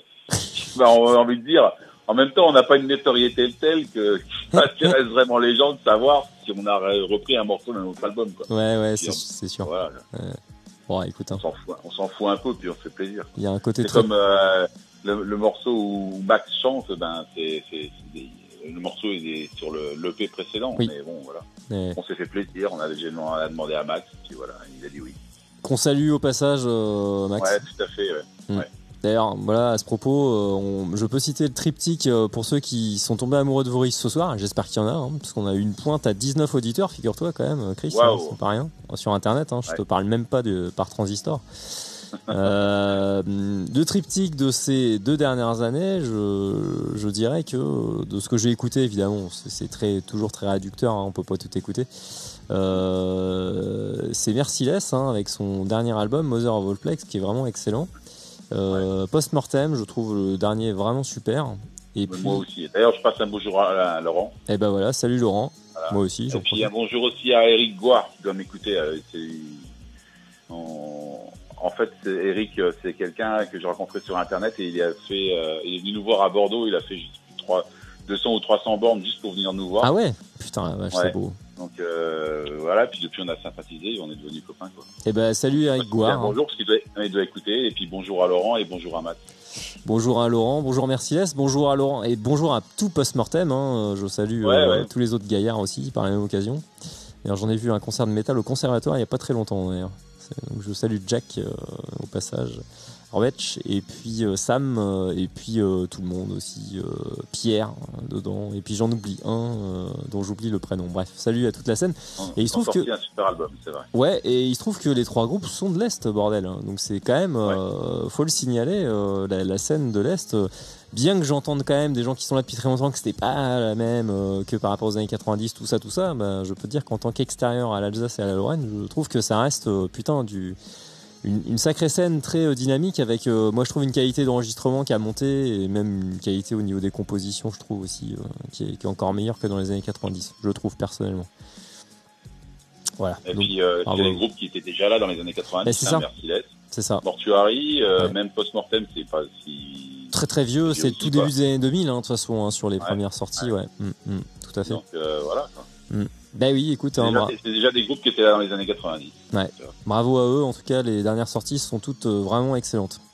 Alors, en actualité, donc tu disais, toi les clips, pas forcément grand intérêt. Moi je dis que lançons un appel à quelqu'un qui aurait des talents de court-métragiste, un vrai réalisateur, qui sait faire du scénario et puis qui pourrait faire un petit film d'horreur avec vous, ça serait vraiment cool. Et sinon, en actualité, est-ce que il y a des concerts? Je sais que c'est une question extrêmement classique et très convenue, mais enfin quand même on est là pour la promo. Qu'est-ce qui s'est un petit peu décanté depuis la sortie de l'album? Est-ce que ça tourne un petit peu de nouveau? Qu'est-ce qui est fait et à venir? Alors, on a un concert prévu le 17 septembre à Lunéville. Ouais. Je crois normalement d'ailleurs avec Mortuary, de ce que j'ai compris. C'est un petit fest? Ça, ouais, c'est un petit concert. Je crois qu'il y aura 3-4 groupes. On est le 5 novembre à Poitiers avec le groupe Rotten. Toi qui es fan, enfin toi qui aimes Van Drunen, je pense que Rotten ça te plaira parce que le gars il a vraiment une voix à la Van Drunen. Ok, il faut que j'écoute alors. Ouais. Et puis c'est difficile de trouver des concerts parce qu'en fait tout ce qui s'organise c'est que des trucs qui ont été reportés des années 2020 et 2021 automatiquement. Hein. Et les assos ont choisi de reprendre les groupes qui étaient prévus ces 2 dernières années à cause de la pandémie. Donc. Ouais. Ce qui est normal, hein, de toute façon, c'est pas de souci. Donc je pense que ça se décomptera plus pour 2023. Ouais. Que vraiment ça cette année. Quoi. Vous n'avez pas de tournée à proprement parler pour le moment, quoi, vraiment pour l'album. Non, mais puis on n'est pas, on peut pas vraiment non plus tourner, dans le sens tourner, faire plusieurs dates sur une semaine, 2 semaines, ça on pourra jamais faire. Ouais, ok. Voilà. Ok. Bon, c'est pas forcément un de vos souhaits, en fait. J'imagine que vous n'êtes pas plus attaché que ça non plus. Ouais. Non. Jouer souvent, oui, c'est pas un souci, mais faire une tournée en elle-même, non, c'est pas que ça nous intéresse pas, mais on pourrait pas le faire avec nos travails respectifs, c'est pas possible. Ah, mais je sens à ta voix et à ta réponse que c'est pas vraiment un regret, quoi. C'est comme ça, et puis. Bon, après, si on nous propose une super première partie. J'ai envie de te dire pourquoi pas. Ouais. Je veux dire, moi, mon rêve, c'est de faire un barbecue avec Trevor Perez, quoi. Donc, le jour où je fais ça, je peux arrêter Boris, quoi. Bah, écoute, ça tombe bien. Scoop, Trevor Perez et tout Obituary écoute l'émission tous les mercredis soirs. Ça, c'est cool. Bah voilà, je lance un appel, je vais faire un barbecue avec eux. Tu vois quand même le mérite qu'ils ont, parce qu'ils sont quand même de Floride, les mecs. Ça fait un putain de paquet d'or de décalage, hein, je peux te dire. Hein. C'est vrai. Mais voilà, pourquoi pas, hein, je veux dire. Oui, c'est sûr. Hein. Decide, Obituary, Death to All, qui tourne encore pour rendre hommage à Death. Et c'est très réussi. Pour avoir vu des vidéos, le chanteur-guitariste fait vraiment bien le boulot. Et puis du Sinister, du Bolt Thrower et compagnie, qui a arrêté. Mais avec Memoriam, peut-être, il y a des membres communs. Bon, bah écoute, à voir pour les futures dates. Toujours est-il que on va s'écouter un troisième et dernier extrait de Chapter 3, qui le mérite bien. Je vais pas le présenter, de toute façon t'as déjà reconnu, je t'avais dit il y a 2 points et puis il y a 6 mots. Tu nous diras si c'est une référence. Alors je vais essayer de trouver, moi, en écoutant bien le petit sample, qui est au début de la chanson du coup. Non, c'est à la fin. C'est à la fin, d'accord. Bon, bah, je me concentrerai jusqu'au bout. Hein. Ça va être difficile, mais je vais essayer. Et ça sera suivi par vraiment. Alors là, je pense que tu vas être surpris. En tout cas, moi, je l'ai été. Alors, tu connais le groupe. Tu connais le groupe de nom. Je suis pas sûr que tu sois un grand fan, mais c'est sûr que tu le connais. C'est clair. Il y a une figure très, très, très connue dedans, très célèbre, qui a sorti des super albums d'ailleurs dans sa formation d'origine, qui était vraiment très, très bon. Qui a commencé très roots et alors qui illustre musicalement vraiment alors tu me diras pareil si t'aimes pas, hein, je pense que c'est un film qui divise un peu, mais en tout cas c'est clairement devenu une espèce de référence incontournable du film d'horreur, qui est un film d'horreur dérangeant, on pourrait dire une espèce de snuff movie en avant-première quoi, des années 80, parce que le film date de 1980. Il a été plusieurs fois censuré, y compris d'ailleurs je pense en France, mais dans d'autres pays. Moi il m'avait vraiment traumatisé quand je l'avais vu, parce que j'étais gamin, enfin genre j'avais 12 ans quoi, et ouais j'ai mis du temps à m'en remettre. Bah bref, ce groupe là l'a mis en musique, j'étais assez agréablement surpris.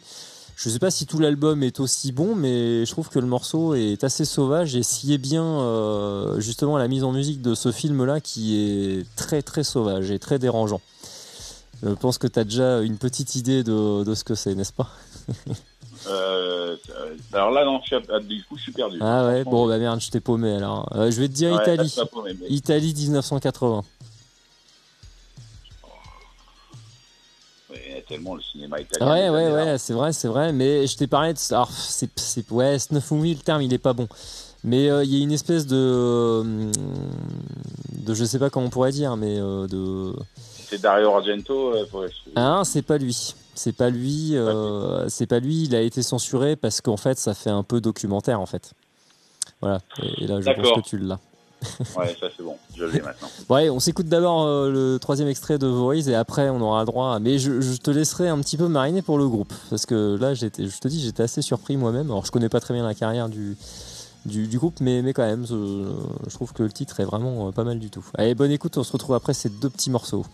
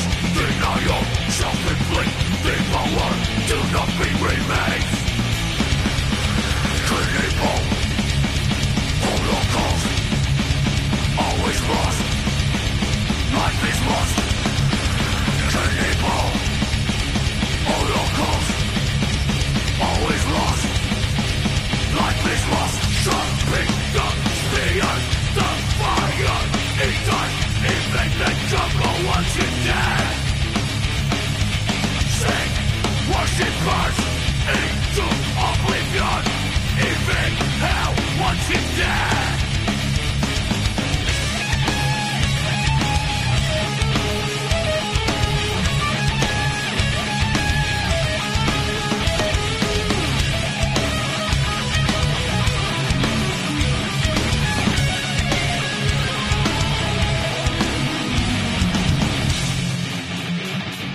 Scorporated, asphyxiated, tolerate this thing. Retaliation, retribution, turn them in the spree of filth. Hate, drown, and corner, confluence, emptiness, suicidal scorn. The neural existence. Cannibal, Holocaust, internal, slaughterhouse. Cannibal, Holocaust, internal, slaughterhouse.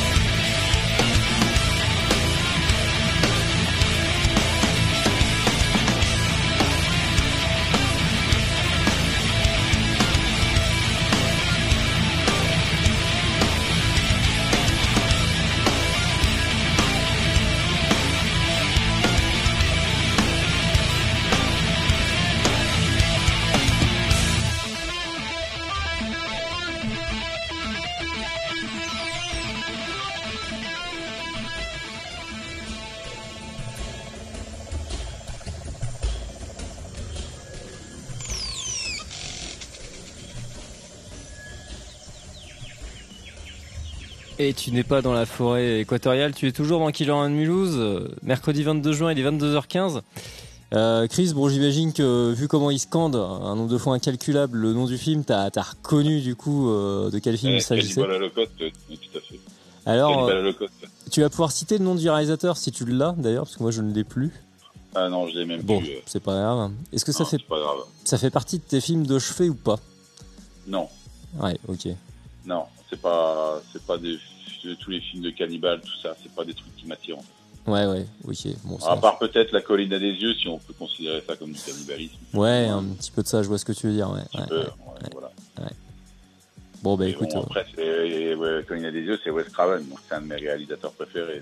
Donc, J'imagine que t'as vu le remake par Alexandre Aja, qui est un de nos j'ai compatriotes. bien aimé. T'as bien aimé, ouais. J'ai eu J'ai les deux bien avis. aimé, J'ai ouais. vu les deux avis. Je l'ai pas vu moi. Alors j'ai pas aimé celui de Wes Craven, mais j'ai pas vu le remake, donc je pourrais pas te. J'ai bien aimé le remake, et franchement, moi, voilà, bien sanglant comme il faut, hein, bien Ah, violent. il est plus gore quoi que l'original. Ouais. D'habitude, j'aime pas les remakes, mais voilà. Tu vois, des fois, hein. Mais Ça arrive. alors c'est marrant parce que j'avais vu son premier film moi, et ben je l'avais trouvé très réussi. Alexandre Aja, qui C'est s'appelle quoi? Haute Tension. Il y a un espèce de petit, je sais plus comment on appelle ça, enfin une sorte de grosse surprise, un gros coup de théâtre à un moment, un gros coup de cinéma. Et je m'étais fait avoir, moi je t'avoue, hein, clairement. Donc ça c'est un genre de film qui se voit une fois. Mais la tension dedans, bah, il porte bien son nom. Il y a vraiment une tension. Il y a Cécile de France qui joue dedans. C'est marrant parce qu'il y a des acteurs connus qui sont pas forcément, qui faisaient pas spécialement de films d'horreur, quoi. Hein. Et le mec qui joue le méchant, on va dire, hein, le serial killer, joue très très bien. Je me souviens plus de son nom, mais bref, il y a vraiment une bonne tension dedans. Il y a des bonnes scènes. Il est vraiment cool. Voilà.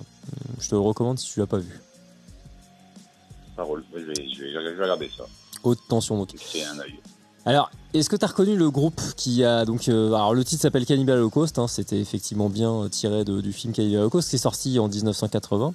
L'album s'appelle Savages, sur lequel c'est paru, qui lui date de 2013.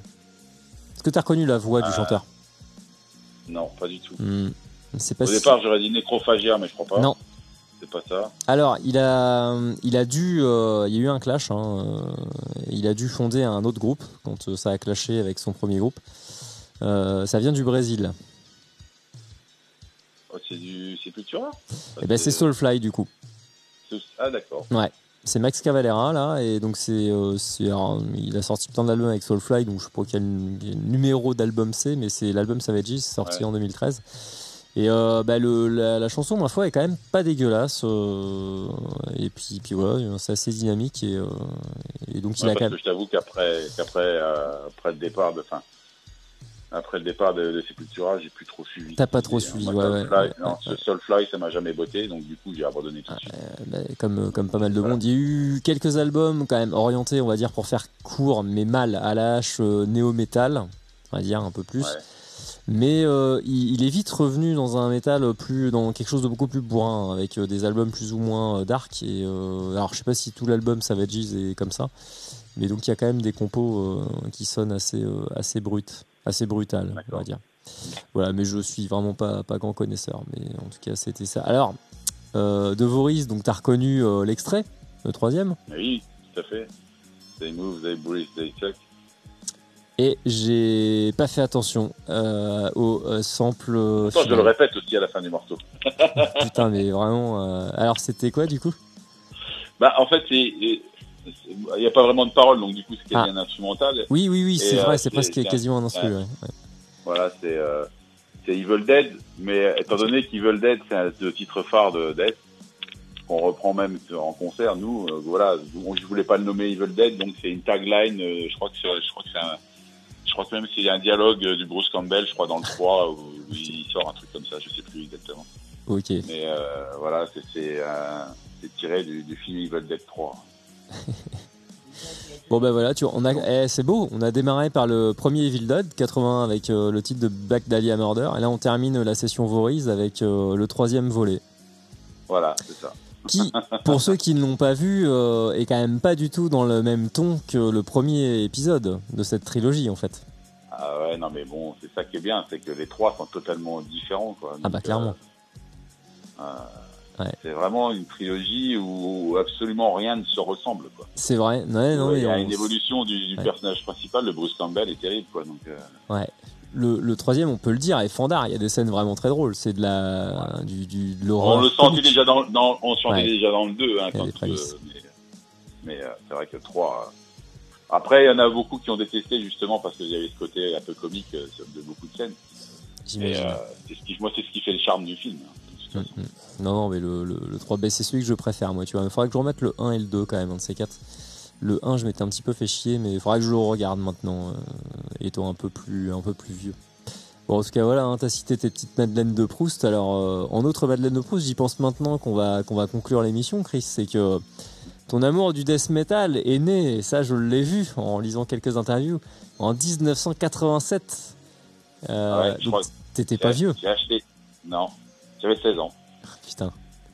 J'avais 16 ans, j'ai acheté le Scream Body Gore à sa sortie. C'est en dingue. fait, j'ai acheté tout bêtement à cause de la pochette. Hein, en fait, quand j'ai découvert Metallica grâce aux pochettes, j'ai découvert Death grâce aux pochettes. Voilà, je suis tombé une fois à la Fnac là-dessus. C'était en import, ils avaient rentré ça. C'était en 87, il venait de sortir le truc. Radka à la pochette, et puis Chuck Schuldiner qui est vraiment très jeune à l'époque, hein, parce qu'il est né en 68, allez, on va dire, donc il a même pas 20 ans en fait sur cet album qui date de 87, qui a donné donc le groupe a donné son nom au genre du métal, et t'y reviens toujours comme un vieil ami, quoi. C'est un groupe que t'écoutes encore aujourd'hui, j'imagine. Tout le temps, ouais, tout le temps. C'est ouais. Les trois premiers albums sont des albums de chevet, quoi. C'est Respect to All, celui que j'écoute le plus. Ouais. Après, il y a toujours une petite guéguerre entre Possessed et puis Death, savoir qui c'est qui a inventé Death. La paternité, oui. Possessed étant là un petit peu avant. Moi, personnellement, j'écoutais déjà Possessed bien avant Death. J'ai jamais considéré ça comme du death metal. J'aime bien, hein, Possessed. Hein. J'aimais bien. J'adorais Seven Churches. Hein. Ouais. Ou alors bien. C'est à la limite. C'est du trash que je qualifierais d'un peu evil, quoi. Ouais, voilà. Tout ça, quoi. Après, un peu la petite guéguerre, on s'en fout. Mais moi, pour moi, quand j'ai découvert Death, j'ai découvert Death metal. Ouais, donc voilà, tout était déjà en place avec ce premier album. C'est quand même dingue, hein, à quel point ça nous marque quand même, quoi. Ouais. C'est fou. Donc je vais pas te faire l'affront de te demander tes dernières découvertes en death, hein, puisqu'il n'y en a pas eu. Je l'avais fait en off et du coup ça n'avait pas marché. Donc quoique, peut-être qu'en attendant, t'es peut-être tombé sur 2-3 trucs. Non, si, il y a Inhuman Condition que j'adore, qui est sorti récemment. Ouais. Il y a Leak, un groupe suédois, je crois, qui fait du Steel and Tomb de Dismember. Ah, mais tu l'avais pas mis ça dans dans ce que tu m'as envoyé, je crois. Non, mais tu me disais en nouveauté, donc enfin voilà, Inhuman Condition, ça a 1 an ou 2 ans. Ça va, c'est récent. Hein. Bientôt un album. Ouais. Ouais. Sinon, il y a le dernier Post-Mortem que j'aurais vraiment bien aimé. Et puis, en français, il y a aussi 10 Funérailles qui sont dedans, qui est vraiment bien. Eh ben, j'ai pas eu le temps d'aller écouter, figure-toi, là, parce que j'ai vu que tu m'avais fourni ce nom-là, il faudra que je le fasse, ouais.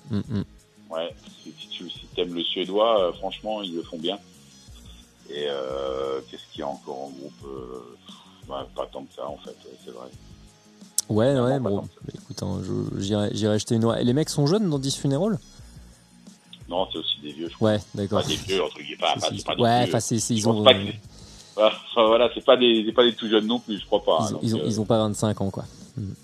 Tu le ressens dans la musique. Oui, au moins c'est sincère, quoi. C'est authentique. Bon, écoute, Chris, il est temps de conclure cette émission. N'hésite pas, à mesure que je fais les crédits et que je dis au revoir à tout le monde, prenez soin de vous, tout ça.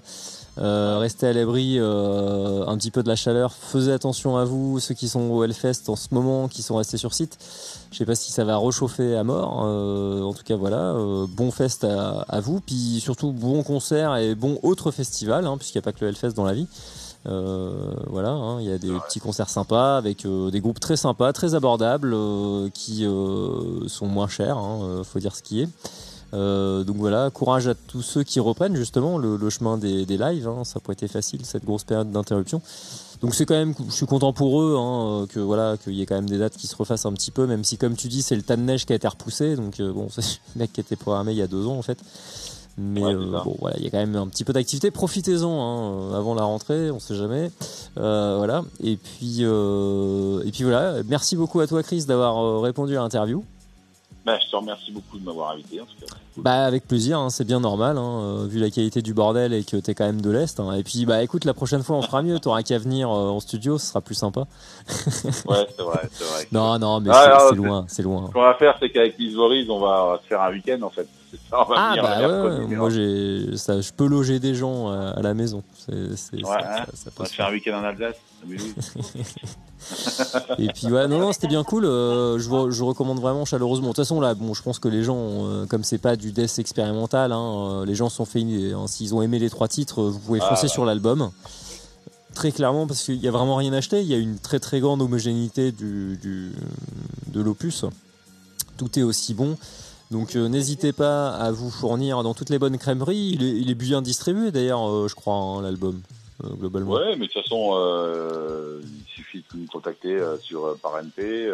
Voilà. Il y a la version vinyle, la version CD qui est disponible sur le label et tout. Donc, non, il n'y a pas de souci, il y a ce qu'il faut. Hein. Voilà. Il y a ce qu'il faut. Il faut, il est pas cher. Il y a des t-shirts, il y a des CD, il y a tout ce que vous voulez. Ouais. Et puis j'espère vous voir du coup peut-être comme vous êtes quand même de l'Est, il y aura peut-être moyen de caler une date même si vous étiez pas dans les premiers en 2020 là. Ou en 2021 de voir une date en Alsace avec d'autres collègues death métalleux, hein, pourquoi pas, hein, un petit plateau. On en parle pas mal avec Laurent justement de Post-Mortem. Ouais. Donc on espère un de ces 4 jouer ensemble. C'est pas évident, hein, les assos en Alsace, elles font jouer que les Alsacos en fait, hein, les Lorrains, elles les aiment pas beaucoup. Hein. Oh là là, mais non, mais c'est pas, qu'est-ce que c'est que ce bordel? Je vais fouiller un petit peu là, c'est pas normal. Non mais attends, Headbang ils font venir des groupes du monde entier, hein. Ils peuvent bien faire venir des groupes pas alsaciens quoi. Écoute, je vais me renseigner. J'ai pas du tout le bras long, j'ai pas du tout de réseau, donc je vais pas pouvoir vous aider, mais par principe. Pas grave. Je vais laisser. Non, mais ça se fera un jour, y a pas de souci. Je vais laisser traîner mes oreilles. Ouais, mais non, mais j'espère que ça soit avant.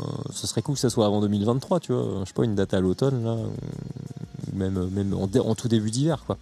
Bon, écoute, on verra bien, on se tiendra au courant. De toute façon, j'imagine que tu me donneras l'info quand ça se fera. Oui, pas de souci. Et puis voilà, il y a quand même quelques salles entre Colmar, Strasbourg, Mulhouse, Célestat, j'en oublie encore, Moutier avec la Charrue, il y a quand même pas mal d'endroits. Moutier, la Charrue. Ouais. Il y a quand même pas mal d'endroits où jouer. Ok, et ben écoute, merci encore à toi Chris, salut à tous les autres membres du groupe, merci à Miss Voriz qui nous a aidé sur la date de sortie de Scream, entre autres. Ça va bien que c'était la moitié des années 90, la deuxième. Et puis voilà. Et bien sinon, je t'enverrai le petit lien qui va bien demain. Et puis on partagera le bordel pour tous ceux qui n'ont pas Écoutez, Dieu sait que c'est la majorité de la population humaine de cette planète, ce qui à chaque fois fait du mal. Ouais, bah ouais, je sais bien, je suis bien de ton avis, et ça froisse mon ego à chaque fois, mais que veux-tu? Je remonte en selle tel le boxeur qui s'est pris un uppercut quand même chaque semaine. C'est le petit couplet là de plainte habituel.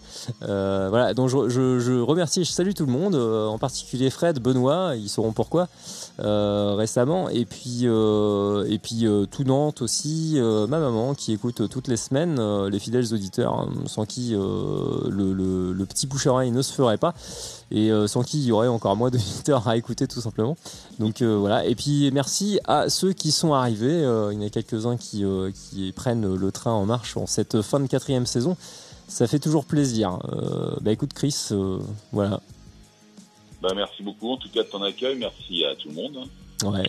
Je sais pas, je pense qu'on va atteindre les 5 ou 6 000 ventes demain matin, mais... bah putain, tiens, ouais. Voilà, je crois que j'ai mon téléphone qui sonne dans tous les sens. Ouais, ça chauffe, c'est la surchauffe bon. quoi. Ouais, ta box. Ouais, j'ai le banc de camp qui m'appelle et ils comprennent pas pourquoi j'ai vendu autant. Ouais. Fais gaffe à ta messagerie aussi, hein, tu vas être bientôt bloqué là avec les arrivées de messages là. Non, bon, mais en tout cas c'était vraiment sympa et merci beaucoup. En plus d'avoir décortiqué, enfin, ça fait d'avoir décortiqué l'album, mais on sent vraiment quoi que tu l'as écouté. Ça c'est cool. Quoi. Donc, ouais, bah écoute, hein, ouais, non, c'est la moindre des choses. De toute façon, il est vachement bien, donc c'était pas, ça va, c'est un travail très agréable. Alors, bah écoute, on va se quitter sur un truc, alors qui a un nom absurde, mais c'est un véritable film. J'étais sur le cul quand j'ai vu que ça existait. Le film s'appelle Killer Clowns from Outer Space. Ah, tu connais? Outer Space. Oui, je connais, ouais. Ah là, tu l'as vu? Oui, je l'ai vu. Alors, il est vachement, il est fandard. C'est marrant, ouais, bah c'est ça, pour ça faut que je le vois. Alors clone, on précise, c'est avec un K. Alors on aurait pu se dire que c'est très vieux, en fait non, c'est les années 80, c'est 88. Ouais. Et ouais. Figure-toi qu'il a été illustré. Alors ce que je trouve ça vachement bien, c'est que là pour le coup, je crois que c'est dans la BO. Enfin, faudra que je vérifie, mais il me semble bien que oui. Et donc c'est sorti sur un album du même nom d'un groupe de punk qui s'appelle The Dickies, que je connaissais pas du tout avant de faire l'émission. Et donc il y a plusieurs titres sur l'album, et donc le titre que j'ai retenu c'est Killer Clowns, hein, donc voilà, ils sont pas foulés, mais le nom de l'album c'est le même que le film. J'en déduis qu'il y a bien un truc qui a dû atterrir sur la bande originale, mais et ben écoute, le pire c'est que le titre est très bien. On va dire ils font une petite reprise du thème, tu sais, de musique de cirque très connue là que tout le monde connaît là, en version un petit peu horrifique, un peu différente. Et ça tient la route. J'étais content de découvrir ça. C'est une vraie incongruité. C'est pas mal du tout. On va se quitter là-dessus. Merci encore Chris. Bonne nuit à toutes et à tous. Prenez soin de vous et rendez-vous la semaine prochaine pour l'ultime émission de la saison. Et ça sera, je ferai une deuxième spéciale Hellfest d'ailleurs pour l'occasion. Allez, ciao. Bonne nuit à toutes et à tous. Ciao. Bonne nuit. Salut Chris et merci encore. Salut.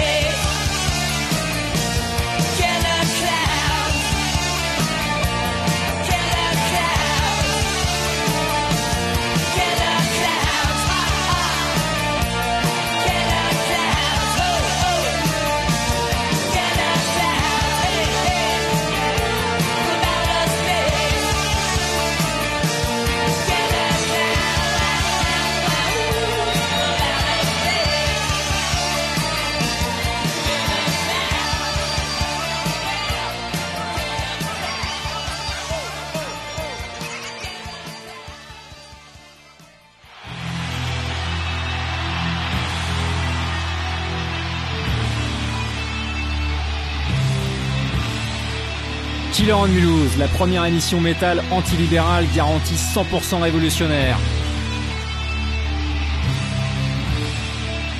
Tous les mercredis de 20h à 22h sur Radio MNE.